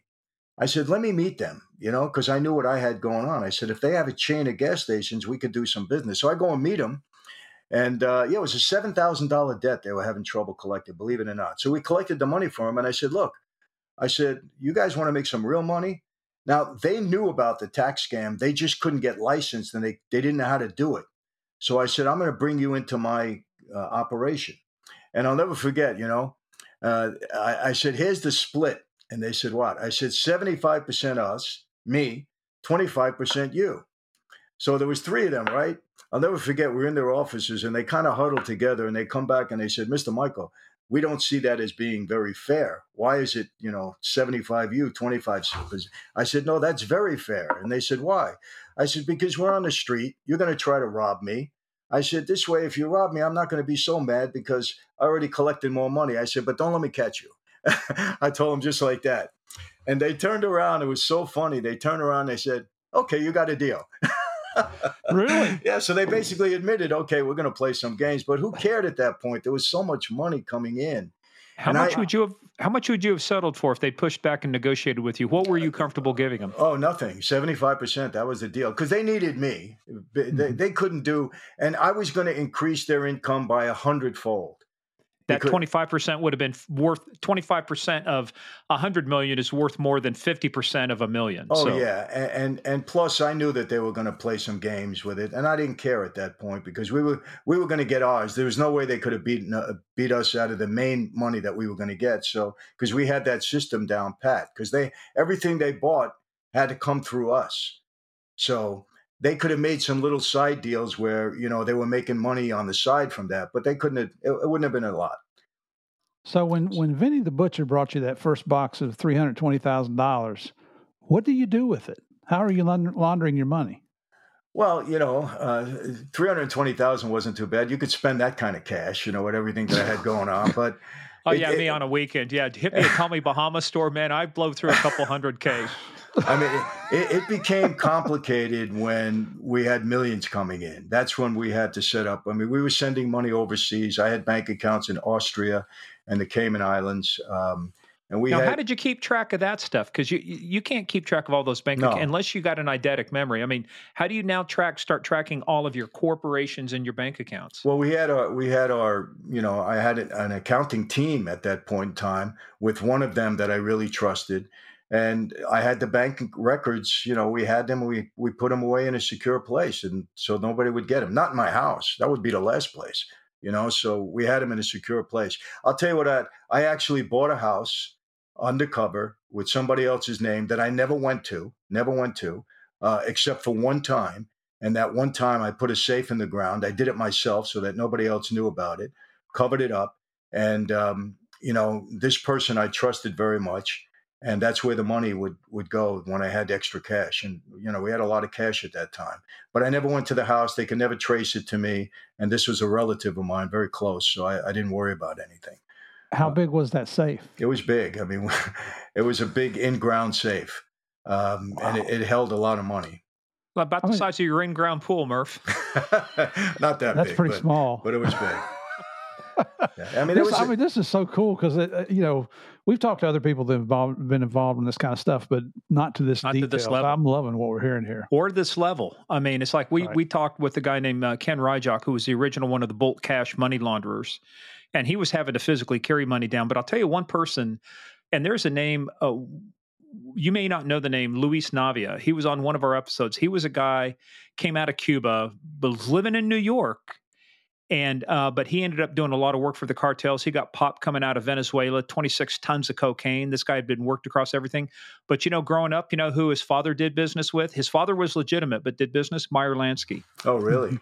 He grew up and met Meyer Lansky. I'm telling you, Lansky really got around, man. That guy, you got to give him a lot of credit because so many things that I've heard, people have and I believe they're legit, that have told me they were involved with him in some way. Or, that he was able to help them or benefit them in some way. It's unbelievable. It's funny because Javier and I were out at the Mob Museum in Vegas a couple months ago. We spoke there, and it was the end of Crime Con, and the organizer of Crime Con invited us to come in for the evening and the VIP thing. And we met Meyer Lansky, the sixth or whatever. Yeah, I know him. I know him well. Oh, yeah, he's a nice guy. Nice guy. And he's made a business out of talking about his grandfather. Absolutely. I had a stage show in Vegas for 6 months. We had a 6-month run. I called it A Mob Story, and Meyer used to come there all the time. He loved sitting in there because it was the history of Las Vegas set to music and dance, and he loved it, man. He was there all the time, and he's just a really good guy. I actually interviewed him on my YouTube channel. Well, we're going to get into that too because you got a crushing YouTube channel, man. I love the way you do it. Thank you. But let's talk about this because this was kind of the gasoline tax scam, and this guy informing on you. I don't want to say it was the beginning of the end, but that's kind of was one of the first big changes in your success, right? I mean, in terms of like now your biggest moneymaker, the thing that the family was getting a cut of. I mean, how much money were you bringing in a week to the Colombo crime family? Well, I'll tell you what happened. When I realized what I had, Morgan, I went to my boss at the time and I said, look, I hit upon something. I'm going to show you more money than you've ever seen before. And he looked at me and he said, we don't do drugs. And I said, Junior, it's not drugs. I said, it's gas. And he what do you mean? And I explained to him what I was doing. I said, but Junior, here's the deal. I said, everybody's going to want to get into this. When this gets out on the street, they're all going to want a piece of it. I said, you can't let that happen because, too many people get involved. We're going to blow it. I said, you got to protect me. Every time we sit down and somebody tries to get involved, I got to win. You got to make me win. I said, no politics. I said, I got to come out on top. I will show you more money. I said, trust me. Now, I was already an earner. So he looked at me and he said, "Show me." That was it, right? So within a month of that conversation, or let me within 2 months of that conversation, I brought him $2 million, and he said, "What's this?" I said, "That's your end." I said, "And you can expect that on a monthly basis." And then pretty soon that came in on a weekly basis because we started making so much money. So that brought a lot of loyalty. I never lost an argument. And I had, John Gotti come at me. I had so many guys come at me because they wanted to get involved. And some of them had legitimate businesses. When I say they were legitimate illegal gas business operations because they were now smelling this and they would get involved with other guys, some of the Jewish guys, some of the Russian guys. But they would come to me for credit, to provide them or supply them with gas. Because I bought a terminal out in Long Island from British Petroleum, and we had a big storage unit there. We had 3 million, I think it was 3 million gallon capacity. Plus, I was buying barges as they came over from the Middle East. That's where we were getting our gas, right? And I was buying them from all the major oil companies: Shell Oil, Mobil Oil, BP. We were buying them from everybody. I didn't care. Our money was good, and so, you know, I said to them, "I'll give you credit, but I got to get paid." Because you have gas, it's like having money. Gas, you turn it around the next day for dollars. It's the same thing, right? So I told Junior, I said, "Look, we can get beat here. If I extend credit, you got to make sure we get paid." And he did. So I had a lot of support because of the money that I was bringing in at that point in time. And they really protected that operation. And there was other guys doing it, but nobody did it as well as we did because we had it down pat. And my guy was a genius. I have to say this. He knew the ins and outs, and I was able to help him with certain things that he couldn't figure out. It was a very good combination at the time. But he was very, very smart, and we put the right people in place to operate this right. We operated it like a business. Yeah. Well, but Wow. here's the other thing though too is you went from a point of where you didn't have enough money to go out and buy dinner. Now you've got more money than you've ever seen before. I mean, you've got this. There's got to be an urge to live it up. There's got to be an urge to have a lifestyle that comports with the kind of income that you've got coming in. And with that comes a feeling of power. It's like, man, I've got this money. I've got this power. I am somebody now. Did that get to you? Did you fall victim to that? And if not, how did you guard against from getting too flashy? Like, one of the knocks against Gotti is he was too public. He was too flashy. He brought too much attention to a business that would otherwise, be secret, like you say, be behind the curtain. Well, look, in John's case, I think one of the mistakes he made is that he thumbed his nose in the face of the government. And he was very arrogant, even on the tape recordings that they picked up on him. So he had an arrogance about him that I think really worked against him in a big way. And, I wasn't flashy like that, and that I dressed the part and I walked around, in that way. Uh, but I had legitimate business, so I was able to buy things. I mean, I paid taxes at the time. I was able to, I had a house in Long Island that was 7,000 square feet on 2 acres of land. I paid $1 million. I built it from the ground up, but I had an income to support that. What we bought out of the company, I bought a jet plane. We had a Lear 25A. I bought a Bell helicopter.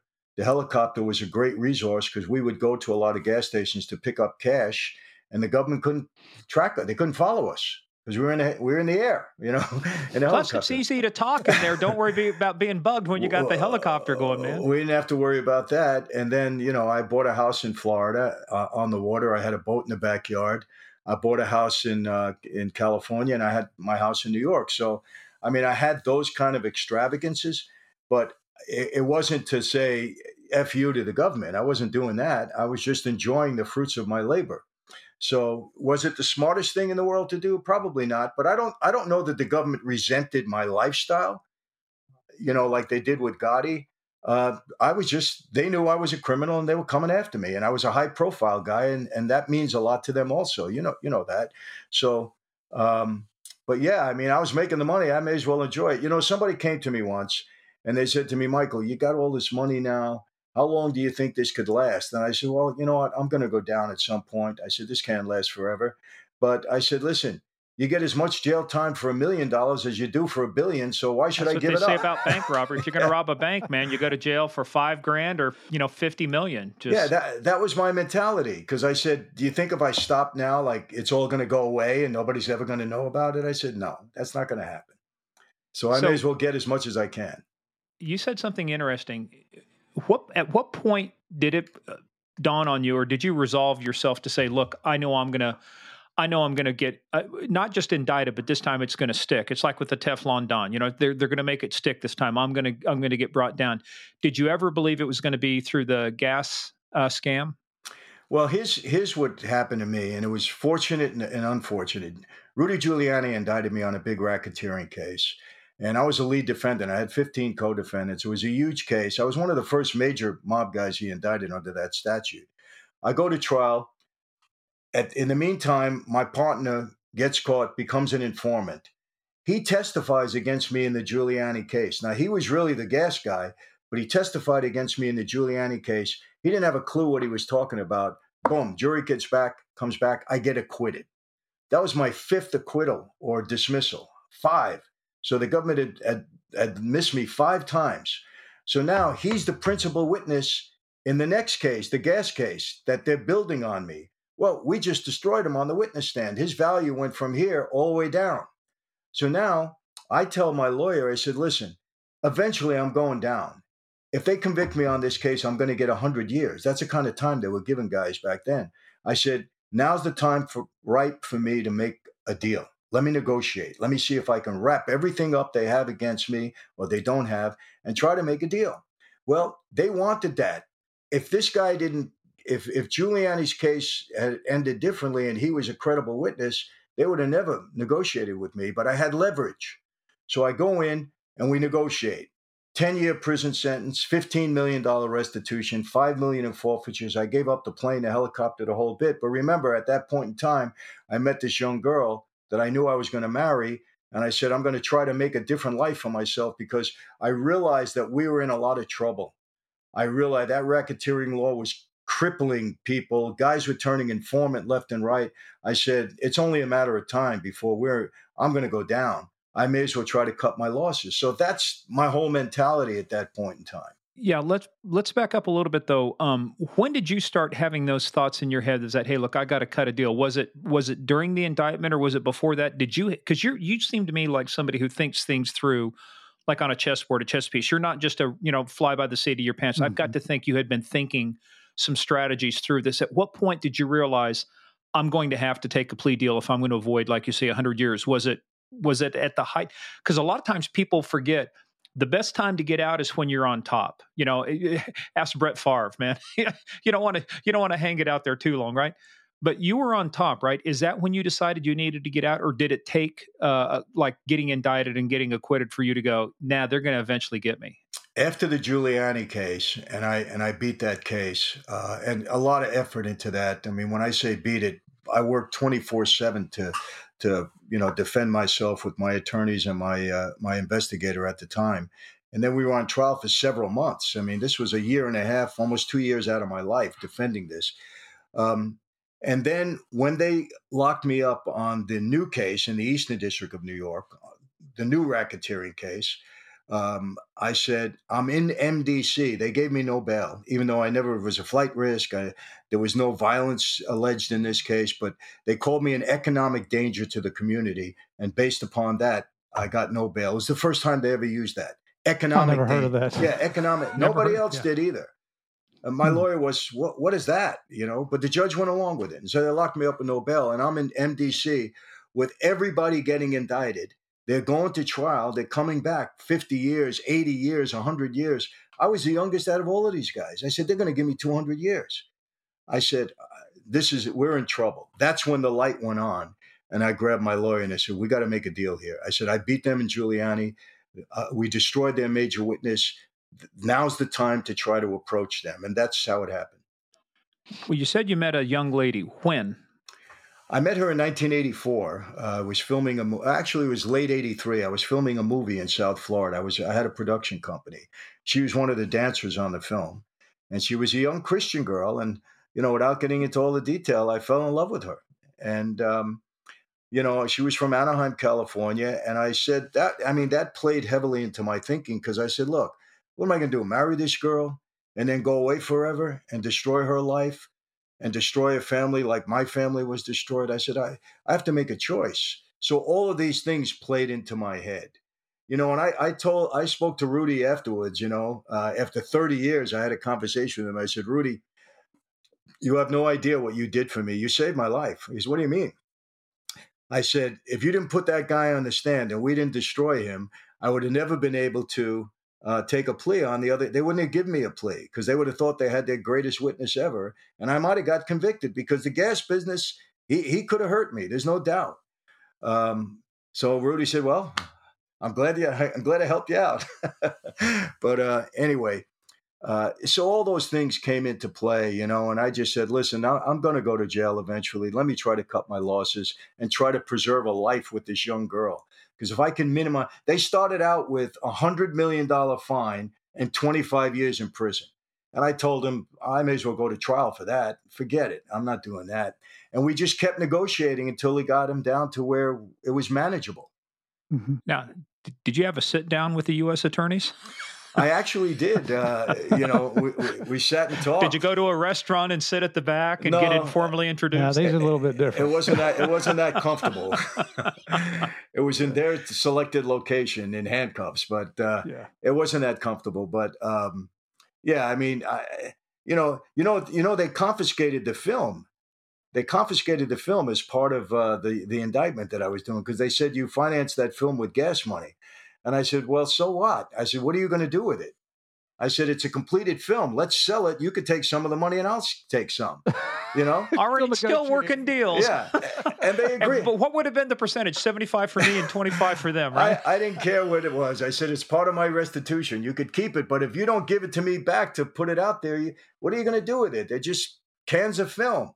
And they gave it back to me, and we produced the film and we put it out in the theaters. Wow. Yeah. What's the name of it? It was called Knights of the City. Knights of the City, yeah. Like KNIGHT or K-N-I? Yeah, K-N-I. It was Sammy Davis Jr., Leon Kennedy. No kid. Yeah, yeah. Wow. I mean, if they would have, I went to jail before it was edited. If I was out on the street, I'd have been able to do a better job. But the film made some money, and we had a good soundtrack, and government got some money out of it, and that was great. See, there's some, you're just dropping names. So yeah, Sammy Davis Jr. I'm thinking of the Rat Pack, and you were talking about Las Vegas. Where's Dean Martin? Or where's Dean? Well, Sammy did me a favor. It was a gang-like film where he was, an old gangster that was actually trying to counsel some of these young guys on the street. And he didn't have, he wouldn't take any money from me because I knew him for a long time. So I gave him a gold watch. He's into the bling and stuff. He was such a nice guy. I really liked him. I gave him a gold watch. And I'll tell you what happened. When I went into prison, we gave it up to, I sold it to a company called New World at the time. And they had a different vision of the film. And they cut Sammy out of the film. They cut him out. You imagine cutting Sammy, these idiots. I'm sorry, cut Sammy Davis. So I'm in jail. And I called Sammy and I said, Sammy, I feel so bad. I don't even know what to say. He said, Michael, you're calling me from jail. You think I'm worried about this film? Don't worry about it. He was so nice about it, and then when I got out, I was so mad at the guy that, well, never mind. That didn't. I said, how could you cut Sammy Davis out of the movie? You nut job? All I want to know is this guy still alive? Is he still alive? Well, he might be dead now, but not by natural causes because he was older at the time. Of course, everything is natural causes. Just ask the Russians. Yeah, natural causes. He fell off of a 7-story building. Yeah. Gravity is natural. See, so it's natural causes. So how long did it take you to come to terms and say, yeah, I'll take the deal? Did you just sign right away, or did the impact of it hit you and you say, look, because there's a follow-on to this. I want to ask you about the life, but did it take you a long time to sign that once it was in front of you, or you're like, no, I'm ready for this, I'm going to do it? Once it got down to the 10 years and my lawyer was smart at that time because they said, we're going to give him $100 million fine. Because they alleged that we stole $2 billion. And I told the lawyer, I said, I don't care if it's $100 million. I'm not going to pay them anyway. Let them get a judgment, right? And he said to me, Michael, you're a business guy. You're going to have a life when you get out of prison. We're not going to settle for that. Let me work it down. And he worked it down to $14.7 million he was smart. I wasn't at that point, so I'm glad I listened to him. Um, but it was the amount of jail time that I really cared about. When we got it down to 10, I was under the old law, so they still had parole at that time. So I said, okay, maybe I can do 5 on this. It's manageable. I negotiated to where I could keep my house. My wife had enough money so that she wouldn't have to work during that time. I could take care of her. So in the negotiation, I stipulated to all of these things, and they went along with a lot of it. And plus, I said, anything that you guys have pending, known or unknown, I want immunity from this point on. And they agreed to all of that except for murder. There was no immunity for murder if there was, if they happened to come across something like that. But I wasn't worried about that. So when I got all of that, I signed the deal because I said 10 years is the best I'm going to get. They're not going to go any lower than that. And I talked to my wife at the time and I said, listen, you're going to be comfortable. I'm going to try to get in the plea agreement that they send me to a prison out in California. I eventually got out to Terminal Island, which was 40 minutes from my house. So we were able to visit, 3 or 4 days a week at that time. It was good. I could keep, maintain control of my family. And it was the best deal. I mean, when people knew I had, and there was no cooperation involved, none. It was just a straight deal. And when guys on the inside heard I got that deal, they were congratulating me. Hey, don't even take your shoes off. 10 years, what a score. They would pat me on the back. They said, Mike, who's your lawyer? We want him to do the same for us. Not the guy who represented me the last time. Yeah. And believe me, it was an absolute blessing, believe it or not, to get that all hammered out. But again, the only reason I got it is because I was such a target and they wanted some jail time. And they figured, hey, you're going to come out and now you'll have a conviction and you're going to get in trouble again and we'll put you away forever the next time. That was their thinking of it, no doubt. I never told anybody, even though I had it in my mind, I'm trying to make a break. I'm going to move out to California. When I get out on parole, I'm going to use that as an excuse. I can't meet with anybody. And I figured maybe after 10 or 12 years, they forget about me. That was my plan, but I didn't tell anybody that. I was already planning to get away. I wasn't coming back. Well, that's the next question. You got into this life? How does one get out of this life and still have their life? Mm-hmm. Morgan, I got to tell you this, there's no blueprint for walking away from that life. I didn't know if it was going to work out. I never sold my former associates short. I knew they were very capable, but there's 2 things that I was confident in. Number one, I said, I know that life extremely well. I know what the guys will do. I know what they wouldn't do. One of the horrors of that life, and I really mean this, is that you make a mistake, your best friend walks you into a room, you don't walk out again. And over my 20 years, obviously, I've seen that happen to people. So I said, they're not gonna walk me into any room. They're gonna have to work to get me. So what do? I move out to California. There's no big crews out there, number one. Number two, I don't create any patterns in my life. I never went to the same restaurant on a Tuesday night. I never walked my dog at 7:00 in the morning. I stayed out of clubs and places that I knew other guys hung out in. I was very disciplined in that regard because, again, I didn't sell them short.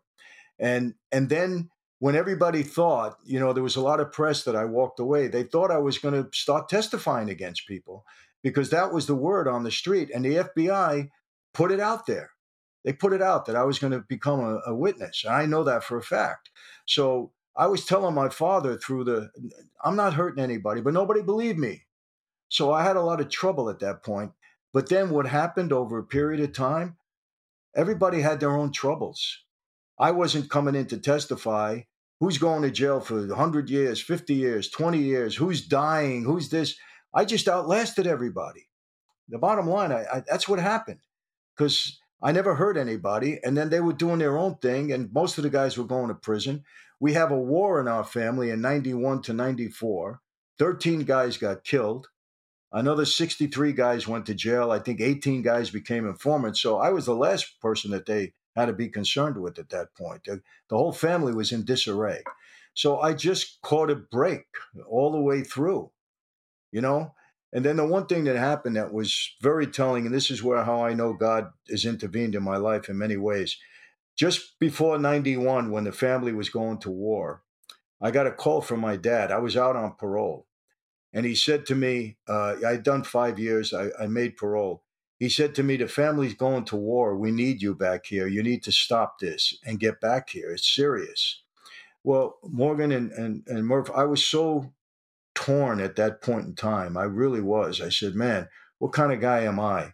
I'm leaving my guys stranded. I'm betraying my oath. It really, really, really got to me intensely at that point. And I almost make a decision to violate my parole and go back to New York. I was that, How close were you to doing that? Very close. Very close. Which means you have a ticket, you're headed out that way, No, packing clothes? no, I didn't have a ticket. I was wondering, I was going to lie to my wife and tell her I had to go to New York for some reason because I was out in California. But let me tell you what happened. This was November 13th, November 7th, 1991.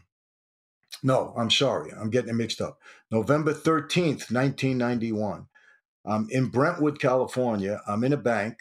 I walk out of the bank and there's 15 agents there. They locked me up, violated my parole, threw me back in the hole. And I did another 4 years in prison, almost 4 years. And I was in prison throughout the whole war. What did they say you did to violate parole? Well, they were very, honestly, and people can believe this or not, they were upset that I wouldn't cooperate. That was the bottom line. They nitpicked with nonsense. They said I didn't file my tax returns and I defrauded somebody, they said, which was total nonsense. They were just getting even with me. And when we went in front of the judge, we said, Your Honor, Mr. Franzese every month fills out a financial statement with his parole officer. The only reason he didn't file was because the government was claiming that he might have had a fraudulent filing, so he was being certain. But he was filing his reports every month, which I was. And the judge says, well, that's very nice of you, but you're supposed to file your income tax. And he violates me, right? Gives me 4 years, which was the maximum.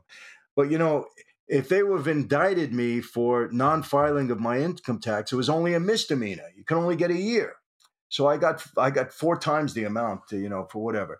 But anyway, when I look back, it in many ways, it saved my life. So, I believe God intervened at that point in time and put me back in a hole. Now, I spent 29 months and 7 days in solitary. So not only did they violate me, but they kept me in solitary. Why solitary? I mean, Wow. What kind of a threat were you that you needed solitary? I was no threat, but they claimed it was administrative detention, that my life was in danger, so they were protecting me by keeping me in solitary, which was total nonsense. I would write the warden every day, and I said, Warden, I'm not afraid to be out on the yard. There's no mob guys here. I didn't testify against anybody. Let me out. But they just ignored it. For 2.5 years. Wow, that's and I'm just thinking here, our listeners are probably thinking, whoa, you guys are feeling sorry for a made man who's, admittedly a criminal.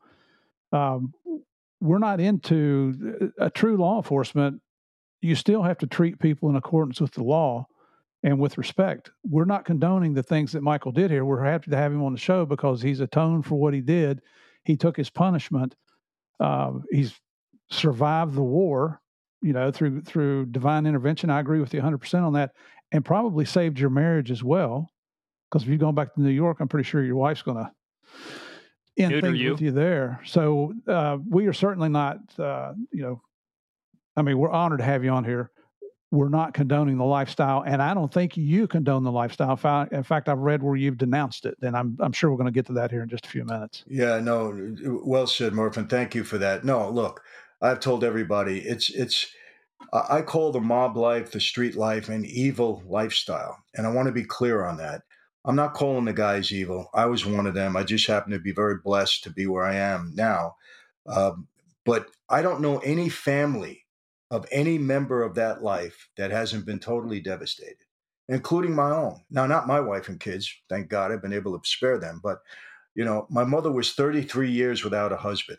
When she passed away in 2012, I can only say that her relationship with my father was ugly because she blamed him for everything that went wrong, and rightfully so. My sister dies at the age of 27 of an overdose of drugs. My brother's a drug addict, 25 years, got himself in trouble, cooperated with the government, and put my father back in jail, both on a parole violation and a new case. He testified against him, my younger brother, destroyed his life. My younger sister, 42 years old, died of cancer. She was a basket case, that kid. She was not ever emotionally stable. So, and every family of every member of that life that I know, similar mess.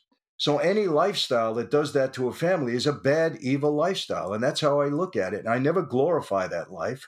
Yes, I'm honest about it. There were times when I enjoyed being in it and I benefited from it at times, but I've rejected and renounced it because it's not what it's cracked up to be, in plain English. And people, and I've been speaking out against it. And I want to be clear, I don't talk about the guys. I don't see any uh, benefit or anything noble about bad mouthing people in that life. I just don't see it. Everybody's got their own troubles, their own reasons for doing things. And I always said, I'm not going to make a name for myself by bad mouthing others. I didn't leave that life because the life mistreated me. I left the life because I knew that it was in trouble and it was wrong and I had to get out of it. So I'm not mad at anybody. I didn't say these guys treated me poorly, even though honestly, I was walked into a room one night that I didn't think I was going to walk out of. And it was very scary. And I knew why. It was political reasons and so on and so forth. But that's part of the life. You understand that. So I'm not saying, oh, these guys persecuted me. It's part of the life. I understood what was going on.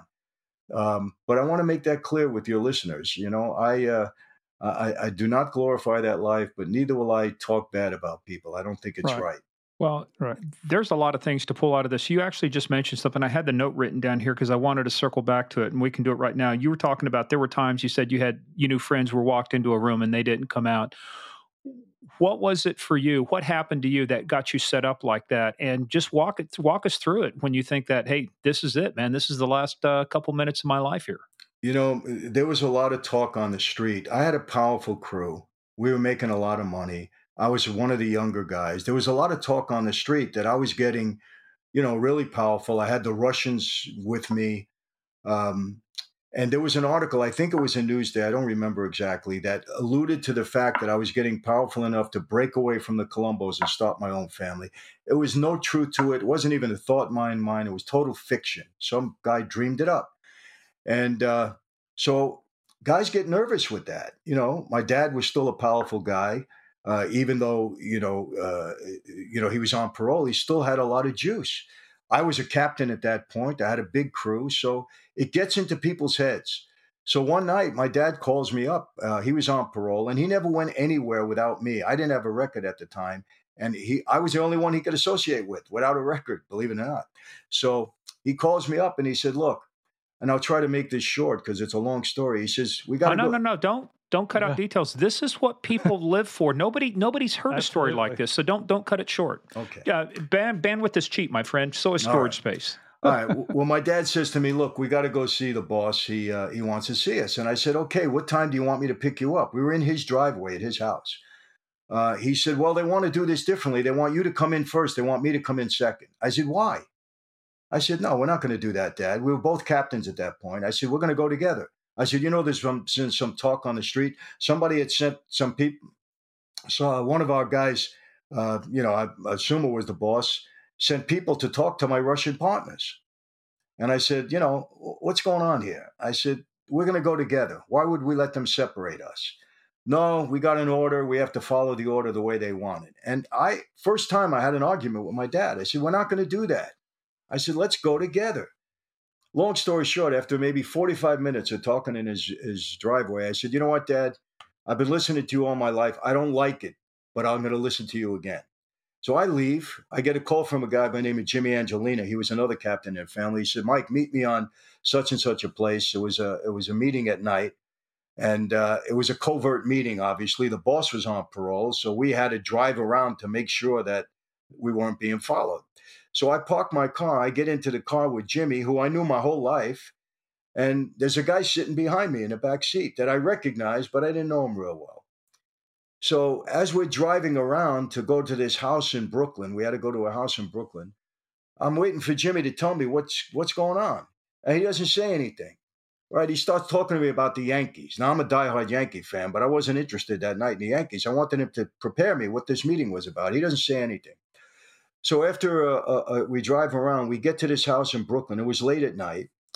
and we parked the car, and we had to go into a basement apartment. And I can tell you this, I get out of the car. It was a summer night. It was in August. I get out of the car. I'm assuming Jimmy walks behind me and the other guy behind him.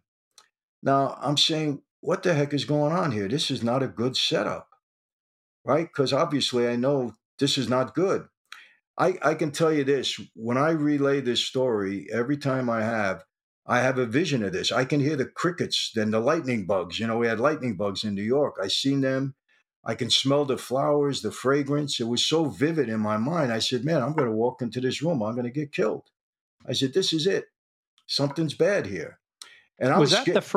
was that the first time? I mean, didn't you said you kind of had a feeling, that feeling talking with your dad. Did you think that was even within the realm of possibility that you, the son of the underboss, would be targeted like this? No, I didn't feel that way after our discussion until we got in the car and everything started to go south on me. So, I just figured if we were together, we could talk together. Why would you let them separate us? And if somebody makes a mistake or whatever. And plus, I thought it was very disrespectful to separate us. I didn't like that. So anyway, I'll be honest with you, my heart was like thumping out of my chest. My knees were getting weak. As we walked down the stairs, when that door opened, I mean, I knew the setup. If I was going to go, they wouldn't wait. It would be fast. So I don't know how I didn't faint when the door opened, honestly. I was that scared. But obviously I walk in and they wanted me to be scared. There's no doubt about it. Because when you're scared, you talk. And if there's anything out of the way, you talk. So now I sit down and they start drilling me. The boss and the underboss was there and they start drilling me about the gas and the money. It was mainly money. Because this article said that I brought $2 billion or something. And I started to get angry. I said, hey, I'm bringing you guys all this money. I'm taking all the risk. I'm not asking you for anything other than to protect everybody's interest here. And I'm being put on the spot for it. So I started to get a little mad. And then I calmed myself down. I said, wait a minute. It looks like I'm going to walk out of here. I don't want to be disrespectful to the boss. I'll put me in trouble that I didn't have coming in, right? Why did you think you were going to walk out? I mean, simply because they were continuing to ask you questions? I would have been done. It would have been done immediately. There was no talk. You don't have a conversation. If that's planned, it's done. That's it. You're done. So everything is done. It's good. Oh, Michael, blah, blah, blah. Have a cup of wine, a glass of wine, and everybody's hugging and it's all good. Honestly, I just wanted to get out of there. I just wanted out. So I said, Jimmy, great. I'm glad everybody's happy. Whatever I said, I said, Jimmy, drive me home. I said, let me go. I got a long drive out to Long Island. And we get in the car and I knew Jimmy well. And I'm just about to really give him a piece of my mind. I turned to him and he says to me, Michael, wait, before you say anything, wait. I said, what? He said, I got to be honest with you. I said, what? He said, you held yourself pretty good in there. He said, this could have been a problem for you. And I got even more mad. I said, you know me my whole life. I said, I could have walked into a death trap there and you didn't tell me. You didn't inform me. You're a friend of mine. And he looked at me. He was smart. And he said, well, let me ask you this. If it was the other way around, would you have told me? And I just stopped and I thought about it for a second. And I said, no. He said, hey, that's the life we live, Michael. He said, you grew up in it. You know it as well or better than anybody. And I just stopped to think for a minute, and he gets to where my car is parked and I go to get out of the car. I hadn't said a word up to that point again. And he grabs me by my arm and he says, I'm going to tell you something. You're not going to like what I tell you, but take it to the bank. It's true. I said, what? He said, your father was in there before you tonight. He didn't help you one bit. He hurt you. Just like that. I was so stunned by that, I didn't know what to say. So I said, okay. And I got out of the car. And as I'm walking back to my car, I'm thinking, what could he have done? And knowing my father so well, I know exactly what he did. Instead of standing up for me and saying, my son would never steal, rob, you guys are crazy, because he had a lot of juice, my dad. What he did was, hey, I don't know. I'm on parole. I don't know anything. If my son was taking money or doing something, I don't know. He just totally, in that way, threw me under the bus. I was shocked. But I never said anything to him. I just kept it under my head because in that life you don't voice your grievances until the right time, or maybe never. But I will tell you this: as I'm walking away, I said, "Man, if this life can separate father and son, what do we really have here?" So I will tell you this, guys, and I believe this: if that incident didn't happen, I don't know that I would have ever walked away from the life because I had just too much of a bond with my dad, and I didn't want him to ever think that I would be betraying anything. And but I believe, now as a person of faith, that God had to use that incident to break that tie that I had with me and my dad because it was very strong up until then. It was a tremendous bond. And I never told him this, but when I was writing my first book, I was waffling, should I put this in the book or not? Because I had never said anything to anybody. And I put it in the book. And that's where my dad heard it. He found out about it. And he called me. He was so mad about it. And we had a discussion. He says, "Mike, do you believe this?" And I said, "Dad, I do." I said, "As a matter of fact, I know what happened." I said, "But it's okay. I'm not mad at you." I said, "I get it." I says, "In reality, you did me a favor." And we had a pretty heated discussion about it. And I said, "Dad, I love you. I'm okay with it. It's okay. You did me a favor. You opened up my eyes to things in that life on how that life can be so detrimental to families." And I said, and that was strong part of my decision to walk away. So I'm not mad. I'm happy about it. But he was very upset. It's funny. I'll tell you this, the way that life is. Jimmy, Angelina, the guy in the car, about 3 years later, they walked him into a room. He never walked out again. That's Oh, the fate that he met. So when I told my father that, he said, "Jimmy lied to you." He said, if Jimmy was still alive, I'd kill him again. That was his response to me, a typical dad. But I mean, that's how serious that incident. That was a defining moment in my life, no doubt. and what year was that? I was it was just before I met my wife. Or I had just met her. I think I just met her. So it was like 83, 84 And he passed away, I think he said 2021? in 2020. 20. Yeah. So were there, after that heated conversation, did the topic ever come up between you two again?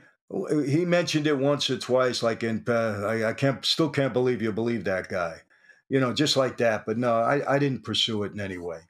But he wanted me to take it out of the book, but I wouldn't. I said, "I'm not taking it out, Dad." Yeah. I think you hit the nail on the head. The fact that anything could come between a father and a son that have such a close kinship and a close bond, that he has vouched for you to make you a made man within the family. Wow.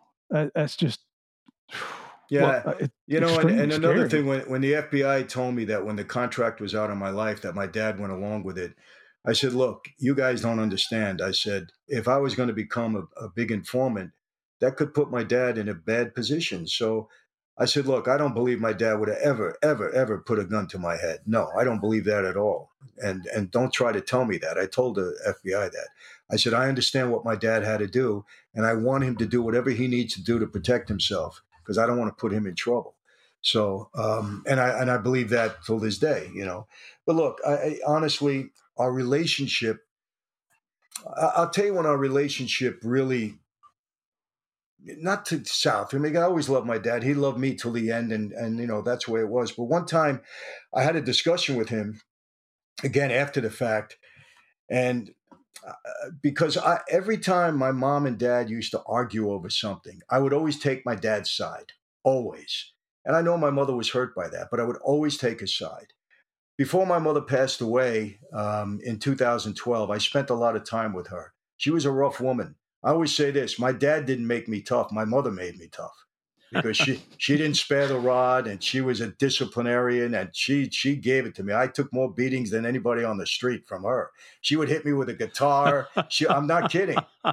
Those spoons. She'd throw things at. She was rough, but she made me strong.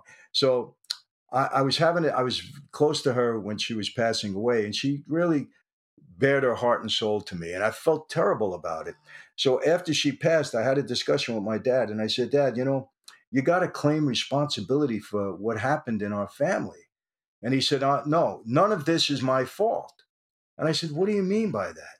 He said, I was framed. I did all this jail time for a crime I didn't commit. I said, Dad, I believe that. I'll take it to my grave. I believe it. I investigated the case. You're not a bank robber. You were framed. I said, but you weren't framed because you're a doctor, a lawyer, or a priest. You're framed because you're a criminal mob guy like me. I said, and you have to take responsibility that the family was destroyed as a result of your lifestyle. And he wouldn't do it.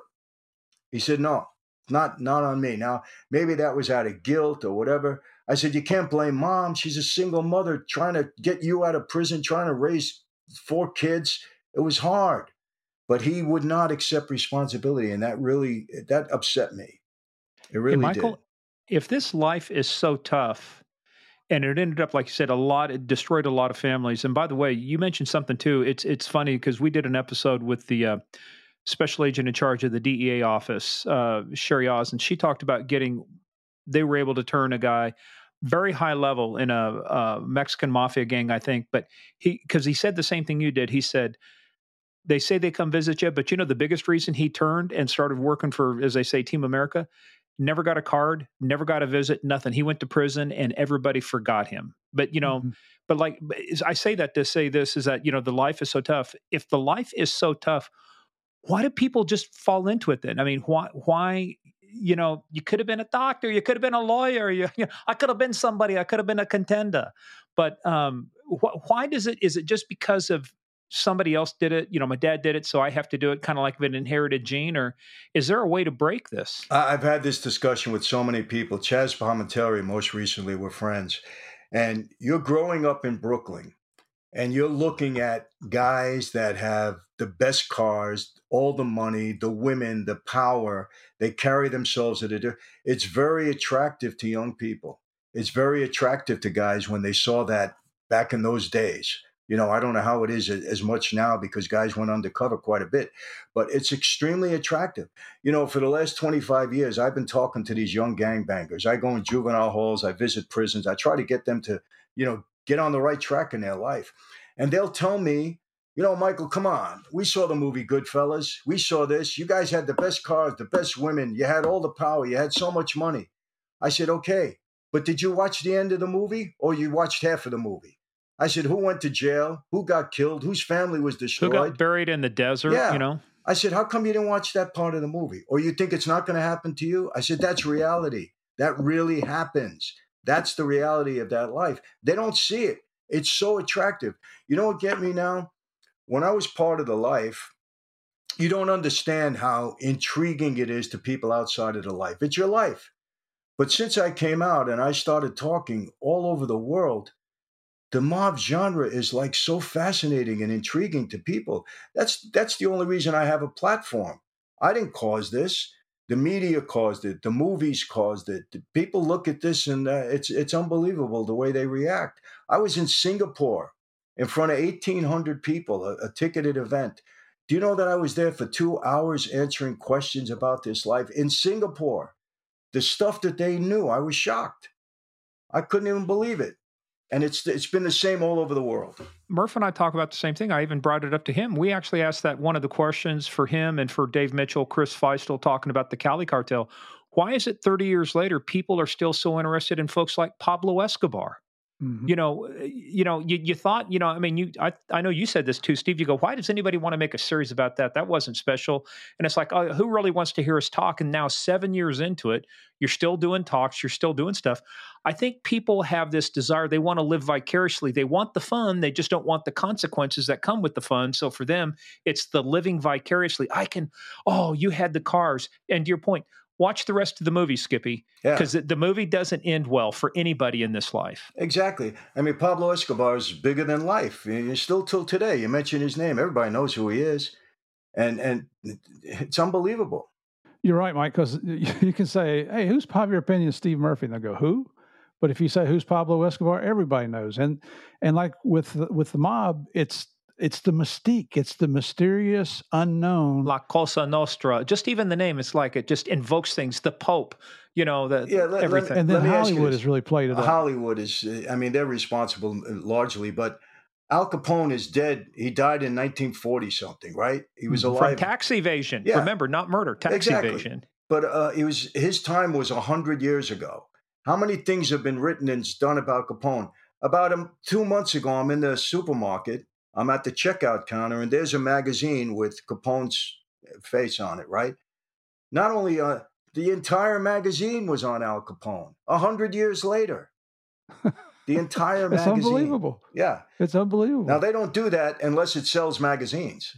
Right. So, And you know what? I mean, Javier and I are filming right now. I can't tell you what number of documentary this is, 15, 20, I don't know anymore, about Pablo Escobar. And it's like, how many shows can you do on the same How guy? many ways can you slice Pablo Escobar and tell a different story? I don't know. It depends on how thin you slice him. I mean, shocker, folks. Here's a spoiler. Pablo's dead. He got killed. But it's like, I think it is because it's kind of like, I know people will listen. You get to talking to people and they find out your line of work, like for us, and they want to hear some cop stories and stuff because I think they like the cheap adrenaline thrill that they get, the cheap junkie. And I think with the mob and stuff, it's the Hollywood has turned this into, you think of The Godfather, you think of Goodfellas, you think of just the mystique that this has been made out of it. And then to your point, the kids watch it, but they never understand what the consequences are. They just see the flash, the Right. the money, the lifestyle. that's it. And I think our objective is the same as yours, Michael, in telling your story is you want the truth to be known. You want the not the Hollywood version. I mean, it says right in our contracts that they can employ literary licensing as they see fit. We like the saying that Hollywood never let the truth get in the way of telling a good story, right? Yes. But it's with. I firmly believe this about you, Michael, because I've seen you in San Diego twice now, which is where we got to be friends out there. And your story is always the same. It never changes. The story that I heard twice previously is exactly what I'm hearing today, which, I'm not the world's best cop, but it leads me to believe that you're still telling the truth. And when you tell the truth, it's so easy to remember what you're supposed to say, isn't it? Exactly. And that's to get the word out there that there's nothing glamorous, there's nothing glorious about being a criminal, whether it's in shylocking, whether it's in the illegal gas business, whether it's a drug business. There's nothing glamorous about it. You might get that few minute high that might last you until somebody tougher comes along on the street and takes you down. Because we all know that every time we took out Pablo Escobar, what happened? The Cali cartel stepped up.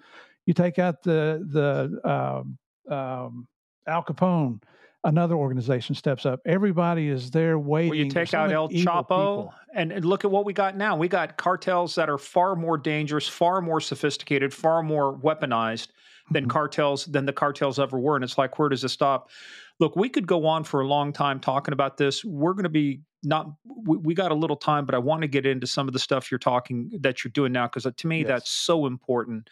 Absolutely. And again, that's the reason we wanted to talk to you. And talk about basically a life of redemption. So, but let's kind of bookend this too with, you have said several times you're a man of faith. So you said it was God's plan. I have to tell you too, and you'll appreciate this too. I would arrest people a lot of times. You'd go in there, you'd want to talk to them. They say, "Oh, I'm going to make a change. I've got a job. I found Jesus. My life has changed." And that would last as long as it takes to get out of, jail or whatever. Mm-hmm. What did it take for you for this to finally stick? You said you're a man of faith. When did you become a man of faith, and why? Well, my wife and my mother-in-law were very strong Christians, very strong in their faith, and they had an influence on me. But honestly, I wanted to do the right thing because I wanted to make a change in my life, but I wasn't totally buying into what they were saying because, listen, I'm a mob guy with a mob mentality. You don't just turn it off. This is who I was. I always say, you could take the boy out of Brooklyn. You can't take Brooklyn out of the boy so quick. And when I came to faith, I didn't get a lobotomy. I still remembered everything that, was my lifestyle and everything that I did. But I was being respectful to them, and I wanted to hear about it. And I said, okay, if this can help me get on track, great. But that was it. But then when they violated my parole and I was in that hole that night, that first night was when I said, you know what? I was always in control of my life, but I can't figure this one out. The government says they're going to keep me here for the rest of my life. They're going to indict me on a Nucci case. I'm in the hole. They're not going to put me out on the yard. They're going to keep me in administrative detention, which they did. I said, my wife, she waited for me 5 years in prison, 13 months on parole. She had a rough time. I'm going to lose the girl I did all of this for. Why should she wait for me now? I was out of answers. and I felt the weakest I ever felt in my life. And I can tell you this, I have felt every emotion you can feel in life, from ecstasy right down to grief, everything in between. I've led a pretty full life in that regard, but uh, by far the worst emotion you can feel is hopelessness. When you think it's gone and there's nothing you can do to help yourself, especially a guy like me that always thought he was in control. So I used to demean people that were suicidal. I'd say, hey, these guys are weak. They can't take control of their life. It's terrible. I don't do that anymore. Now, I wasn't suicidal that night, but honestly, I wanted to lay my head on that cot, just not wake up. It was too painful to think about my future. And then it was that night that a prison guard handed me a Bible. He pushed it through the slide on the door. And that's when I started my journey. And I don't want to get into it because it was a 29-month and 7-day journey in solitary, 24/7, 6x8 cell, me and God. And I had my wife send me in a bunch of books on all different faiths because to me, I said, look, I surrendered my life to Cosa Nostra. I followed my life blindly. I said, if this is it for me, I got to know the truth. I'm not going to kid myself. If there is no God, there is no God. And if there is another faith that I should be following now because I'm going to die in this place, then I want to follow it. So I really went into a search for the truth and came out of there believing in the Christian faith. But I'll tell you, all of that is good, and I believe it with all my heart. Nobody's going to take that out. I'm not perfect in any way. The key for me was surrounding myself with the right people, because I found this out in life. In this life, we are who we are accountable to. When I was in the street, I was accountable to my oath, I was accountable to my boss, and I was a criminal, and I did the wrong thing. Now I'm accountable to my God first. That doesn't make me perfect in any way, because if I didn't have his foot soldiers here, I probably would screw up again. But my wife holds me accountable. My children hold me accountable. People that trust and believe in me, I don't want to disappoint them. And every day, hopefully, you get stronger and stronger in your beliefs and your faith. So that's the key. And that's what I tell people.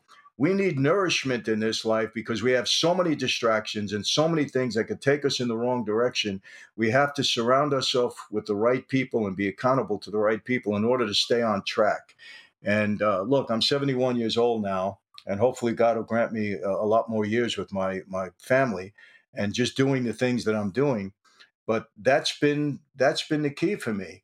And this Sunday I'll be speaking, and I don't know when this is going to record, but I'm delivering a Father's Day message in a big church, Greg Laurie's church, and my message is being a man's man in the year 2022. Because I think a lot of us have lost sight with that. When I was in the mob, I thought being a man was a tough guy. Well, that's not being a man at all. And biblically it teaches us how to be men. And I think we're losing sight of that. Many people are. And hopefully the message will resonate. I believe it will. But I just want to try to do the right thing, stay out of trouble, take care of my family, and be a benefit to people in any way that I can, without becoming a martyr. I don't mean that, but I think that's the road that I'm supposed to be on. And look, if I wasn't a former mobster, who the heck is going to listen to me? What's the big deal? But God has given me a platform. People are interested in this. So I use that platform to bring people in the door, get them in the door, and then they're gonna hear something that maybe they didn't think they were gonna hear. But that's it, and I think God is brilliant in putting things together like that. Well, it's and our listeners have heard me say this before. I've been a Christian since I was born. My dad was a minister. I'm being a little facetious there, but he really was a minister. Grew up in this life too. He had no choice. Yeah, I had my first run-in when I was about 10 years old with the cops, and I think he beat me into submission at that point. That was a good I paid thing. the price that night. But I love the fact that what you're saying. I agree. I love it. I love your story, man. It's. I believe that God has a plan for every single one of us. I don't believe in luck. I don't believe in coincidence. There's a plan. Everything happens for a reason. And the night that you walked into that room, you're attributing it to a variety of different things.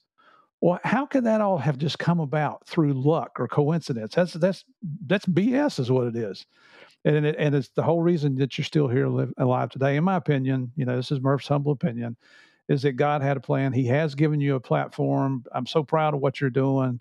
I was very, very proud to call you a friend now. And I don't want this interview to end because I'm really enjoying this. And I know you got a million other things to do, as we all do. But You wait and see. This is going to be one of the biggest listened to interviews we've done, because everybody is enamored and curious and wants to know about the inside life of the mafia. What's it really like? And you had buttloads of money. You had your own jet aircraft. You had your helicopters. You had boats and planes and houses all over the country. And man, when you're sitting in solitary confinement, you ain't got shit. No. And you learn, let me tell you something, you learn you're really nothing. Anything can change in a dime. I don't care who you are, what you think you are. Look, I've seen the most powerful guys on the street, living in somebody else's underwear in a cell and then dying like a way you don't want to die. So whenever you think you're too big for yourself, that's when you're on your way down. But, it's, I got to tell you this too, when I hated law enforcement. I hated them. They were the enemy. Wow, They were. Oh my God! I mean, no. I'm being I gotta honest. tell you, I hated criminals pretty much too. Yeah. I mean, this is how I grew up. I was taught to hate, that way. I was taught, but it's amazing how God can not only transform a heart, and Murphy can do that, but how He can transform a mind. This whole created, wrong point of view I had where good was bad and bad was good. Today, my dearest friends are in law enforcement. I really mean that. And I found out we had so much in common in different ways. And, the chief of police of Beverly Hills, the second in command there, very different, good Christian brother. He's now the chief of police over at UCLA. He and I are like buddies, I mean, so many. And I said, man, Michael, your eyes were so closed in a way you just didn't understand, and I get it now. And I've over the past several years, it's amazing. So I mean, I'm proud and honored to be your friends now also, and I mean that. I really do. Well, and I mean, Morgan and I were out there with you in San Diego just a few weeks ago. 1,000 cops in there, and when you were on the stage talking, you could hear a pin drop in that auditorium. Yeah, they were great. All those guys are just interested, and you know what? A lot of them are going through trials and tribulations too that we don't know about, and I'm feeling pretty sure they're thinking, "Holy cow! If this guy can turn his life around and be forgiven, maybe I got a shot here." Yeah. I mean, your message is so powerful, and nobody's ever going to know how much influence you've had on everybody else's life except the good man upstairs. Yeah. I sound like I don't mean to sound like an evangelist. Here's how to order. But that's, Hey, send your checks too. But before we close out, let's cover a couple things, because I've got your list of books. You've got 6 books out. And the first one you written called The Good, the Bad, and the Forgiven? No. Was that my very first book was Quitting the Mob. Okay, there it is. Yeah. Which a title, by the which I hated. I said, man, you guys really put me on Front Street with that title. But they were right. It was a good title. It worked. Yeah, and I liked the other book you had too. And you basically had, you don't call it, you said From the Godfather to God the Father. Yes. The faith and being a Christian has been a big part of your life. I want people to understand, when we talk about redemption, it is one of those things to where, you can say all you want, and you know it, and I know it. And Steve, I'm just thinking of a very big, tough-looking biker dude right about now, Mel Chansey. Here's another guy, Hell's Angels. Live that life and stuff. And so people are naturally distrustful that, sure, that's what you say. How long did it take before people finally said, Michael Franzese, and I'm saying it the Italian way, you notice that, Franzese, is not just talking the talk, he's walking the walk. How long did that take you to get to that level of credibility? Well, I think, for some reason I was able to connect with my audiences right away when I got out there for some reason. Look, I just spoke from my heart. I didn't prepare messages or anything like that. And I think people picked up on that. But look, there's still people that say I'm using religion to make money. I mean, this is 30 years later. But these are people on YouTube, and they don't know what the heck they're talking about, and I don't ever rebut anything. But I think, listen, if you're consistent over a period of time, people have to start saying, well, maybe there's something to it. And it's been, I started speaking now since in 1996. So I've been doing this a long time, and I've spoken at over 1,600 churches and ministries throughout the world, in all different countries. I've spoken to all of Major League Baseball, the NBA, the NFL. I've spoken at over 350 universities to our young people, trying to dissuade them from gambling and bad relationships. I've gone to countless prisons over the years and have written these books. They're now making a television series about my life that goes into production next year, and a stage play that's going to be shown all over the world. Get out of here! What's the name of the series? Can you reveal the name of the series, or who's it going to be on? The tentative name is $1 Billion Boss. I don't like the name, and I'm arguing with it, but it's produced by Kennedy Marshall. It's the biggest independent in the business. I cannot, guys. I'm sorry.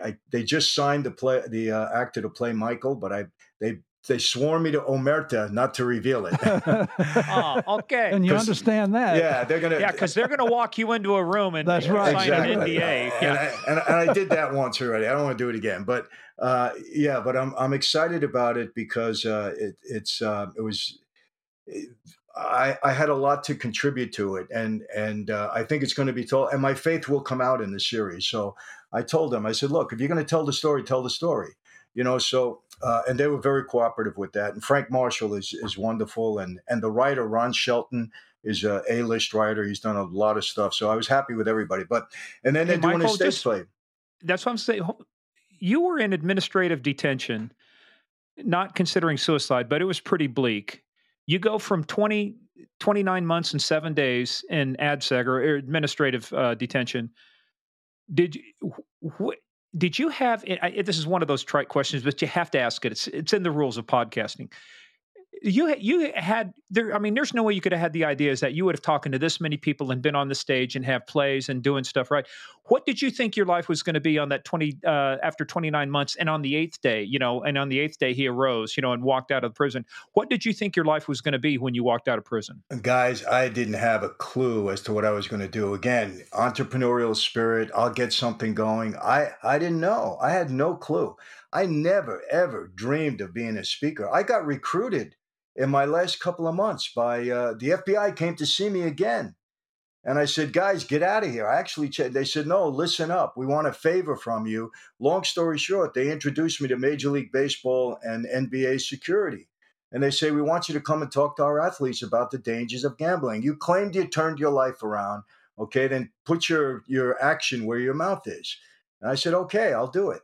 That's how I started speaking in 1996. I went through all on an intro from the FBI. So you actually do have the FBI to thank for something. I do. I actually do. And in 96, I spoke to all the athletes in spring training. It's funny, just today, probably right now, I'm on Brett Boone. I don't know if you remember Brett Boone. His brother, Aaron Boone, is the manager of the Yankees.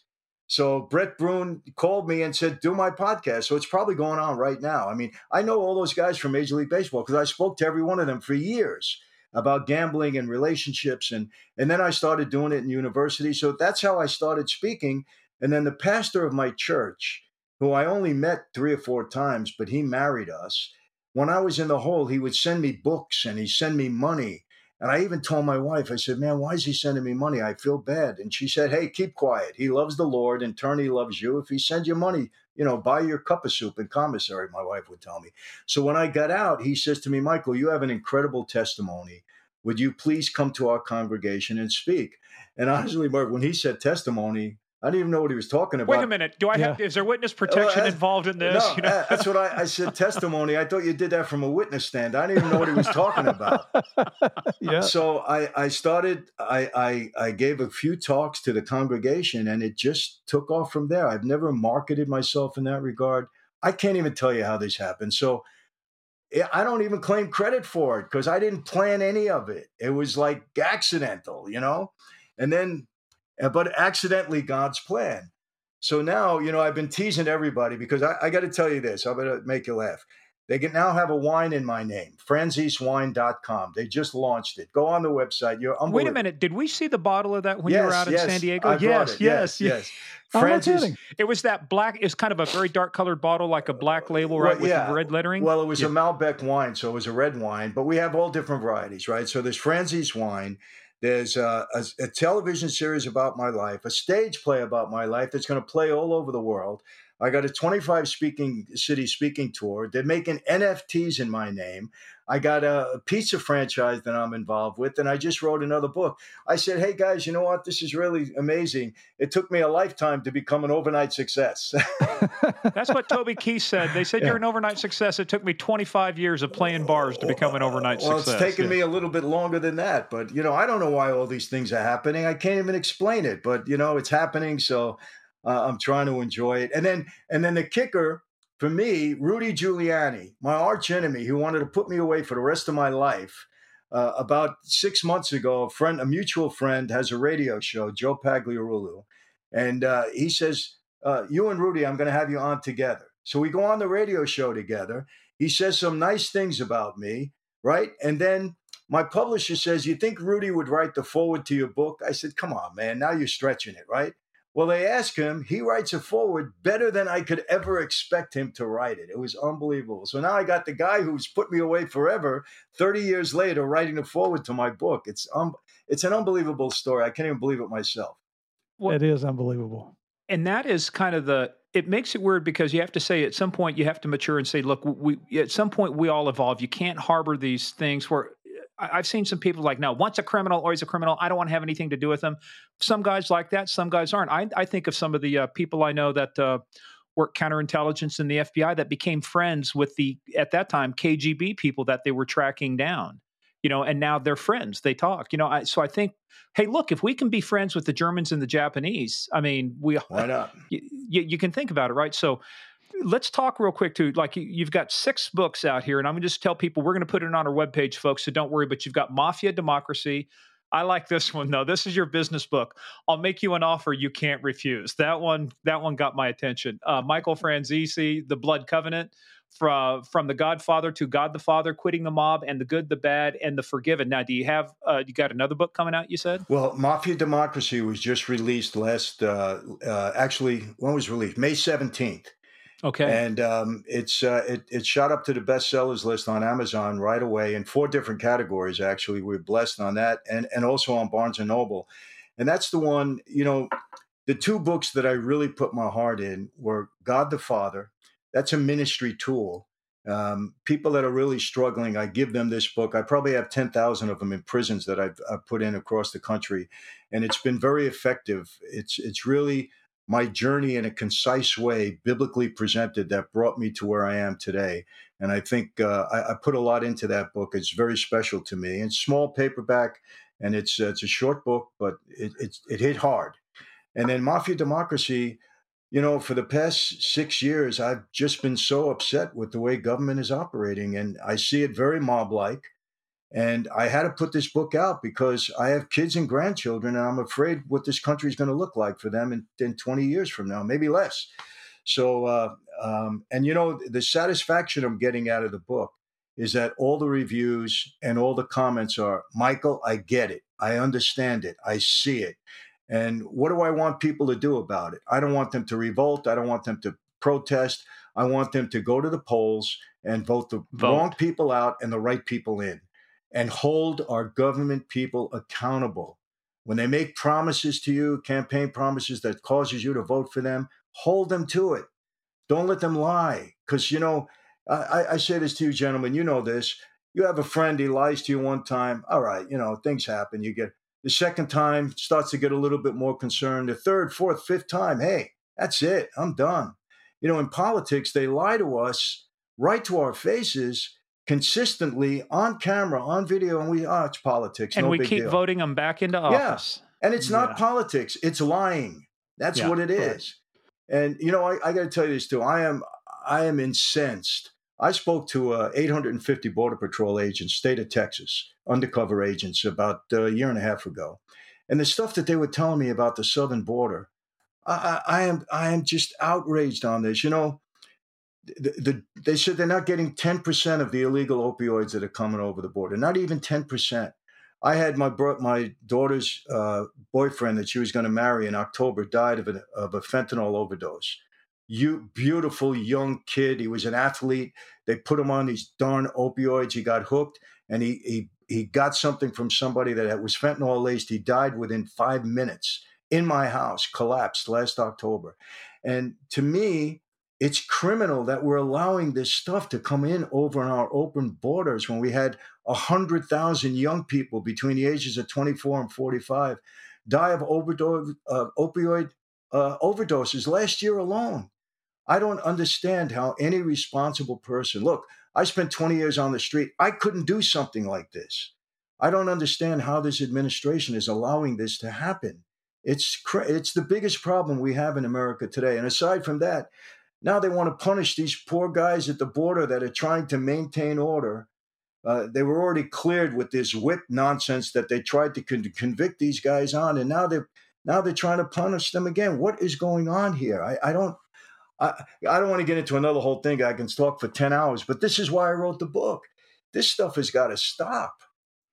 You know, I'm very fortunate that next week I get to speak at the Big Brothers Big Sisters National Conference in Indianapolis, and we don't have the experience that you have in the speaking business yet, but I can speak in front of thousands of people, and I'm okay. I'm nervous about this one because I feel like it really is important. You know, it's more than just telling a story. This is important because of the bigs, the people who are helping the little kids that are at risk. And to me, that means something because it's our children. But in doing the research, in fact, I was just doing it today, putting the outline together for the presentation next week. 295 Americans are dying every freaking day from drug overdoses. Well, 295. But remember, Aaron Graham. So we interviewed him back down there. He was on our episode. Aaron was DEA. He works for one of the pharmaceutical companies out. They don't do opioids, but we've got to distinguish between overdoses and poisonings, because poisonings are things that are really getting these people, like you were talking about, Michael, your future son-in-law. They think they're taking one thing, they're taking another. It's not like they took an overdose of fentanyl or they OD'd on heroin or something. They're taking something like, Steve, the one story we talked about, the young boy took a quarter of a tablet of Xanax, and that was enough to kill him. So we've got the overdoses and we've got the poisonings, and these chemicals are coming from China into Mexico, being manufactured in Mexico and being brought where? Across our southern border. So you want to save 100,000 lives. It's pretty simple. You've got to enforce the law. Murph and I try and remain apolitical on stuff. Not our guests. Our guests are allowed to go anywhere they want to, but it's just common sense, right? You want to stop this stuff. You got to support the efforts on the southern border to stop the infiltration of drugs, human trafficking. And by the way, who's making all the money off of this? Who makes all the money? The cartels do. This is not going to the old folks' home or the nuns or some convent somewhere. It's going into the hands of the Jalisco cartel, the Nuevo Laredo, you name it. It's going to cartels. Yes, and I'll tell you this, Morgan. This book, Mafia Democracy, it's not Democratic or Republican. It's bipartisan. Look at the system. But I'll tell you this: if it was my own brother in office, I'd be angry as heck at him as to what's going on. This is not political at all to me. This is a matter of a life and death. It's horrible what's going on. I just don't understand it. But I have to tell you this too. I have a Lyft coming to pick me up in about 5 minutes. I didn't realize we were on this long. That's okay. Let's end with this. We talked about your That's books. a good thing. That's a good thing. Give us a quick 3-minute overview of your multi-city tour coming up in the UK. Very excited. It starts July 2nd in London at the Grosvenor Hotel. They're all dinner events. The first one is a huge gala with a big Did you say huge? Like huge? Yeah, huge. Like Utes. Utes, remember? Utes. Huge and Utes. Afterwards, at the VIP after party, they have Earth, Wind, and Fire. They've got to do the entertainment. But I love those guys. Cool. Yes, I was. But it's 25 cities. We're going to be all throughout the United Kingdom and Ireland. We're going into. I'm very excited about it. It's going to be special events. My hosts are, they're doing a great job. I think the tickets are selling like crazy. From what I'm hearing good reports on that. So we're excited about it. Then from there, they want to take me to India and Australia and a few other places. So we'll see what happens. Do you know where you're going in India? I'm not sure. I'm not familiar. Well, if you go to New Delhi, you got to go what's called the Red Fort. Just amazing. If you go and you have to have the tea service at Fort. If you go to Australia, as my mates down there, I'll hook you up with some good guys down there, as they say. Well, you know what? I've been there a few times, and I love Australia, and they love us over there. They love the Americans, so it's great. They love, as they call them. Blast. Crikey, mate. So anyway, hey, let's do this. Don't hang up your browser yet. We're going to stop this. It's going to finish uploading. We're giving people kind of a technical thing, but can't tell you how much we enjoyed this. And we started talking, and I just looked at the time, and Murph and I both did. We said, well, we want to get this last part in, but what a fabulous story of redemption. Yeah, at one time we all would have been on opposite sides. So I would have been looking to do something to you something to me, and Murph. But I'm glad we have a society, at least with guys like us, who can come to a point and say, what did we learn? How do we apply those lessons? And I love the fact is that you're teaching the next generation of people how not to be you that you were back then. You're teaching them how to be the you that you are today. Right. And Michael, honored to have you on here, brother. I mean, and I don't call you a brother lightly. You're my Christian brother here. So looking forward to seeing you again in person sometime. Well, I feel the same way. And I don't think I've ever done an interview this long that felt so short. I didn't even realize myself it was this long. So it was great. And one of my special skills, interview and interrogation, I could talk for 12 hours and not take a breath. He's so full of crap. I mean, well, listen, I hope we do get a chance to hook up again, But Absolutely. You guys are not in this area, right? You're not in San Diego or... Okay. No, I'm in Orlando and he's in Northern Virginia. Oh, well, okay. I'll be in Florida. Oh, on September 30th, I'm going to be in Miami with Mike Tyson. We're doing a show together on stage. So, Mike Tyson? Wow. Yeah, with Mike Tyson. Mike Tyson, everybody had the plan until they get punched in the face. It's actually it's a fundraising event for a candidate that I'm supporting for Congress, and Mike is a good friend of his also. So we're getting together, raise some money for him and put him in office. He's a good guy. He's a guy we need there. So I'll give you the details if you happen to be in the area, And then I have let me know. I have a date in Sarasota on I think September 2nd. So I go to Florida a lot. I love Florida. So hey, let's stay in touch and let's hook up while you're over here. For sure, Murph. All right. You got it. You be safe on your trip out there. We're going to put all your books up there, and we'll tell people how to find you online. You've got a website. You've got a speaking business. So don't hang up yet. But everybody else, stay tuned for the debrief.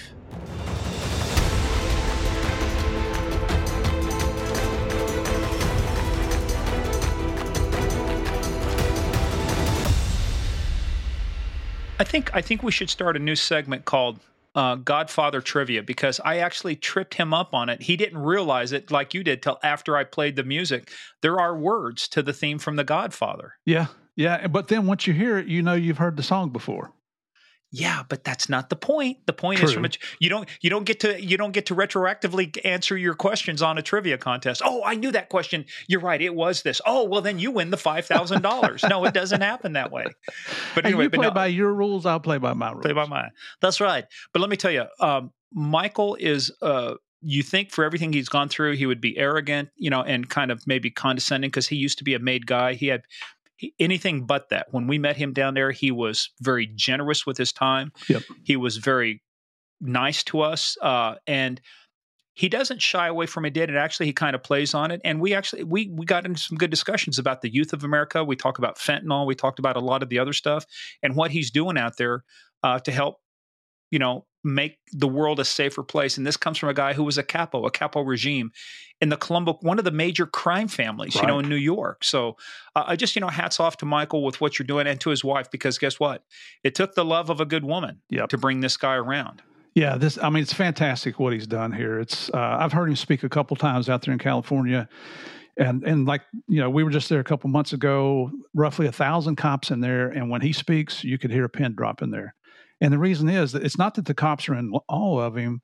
They're there to learn from his criminal activity so they can address other criminal situations. But, man, he's articulate, extremely well-spoken. He presents himself professionally.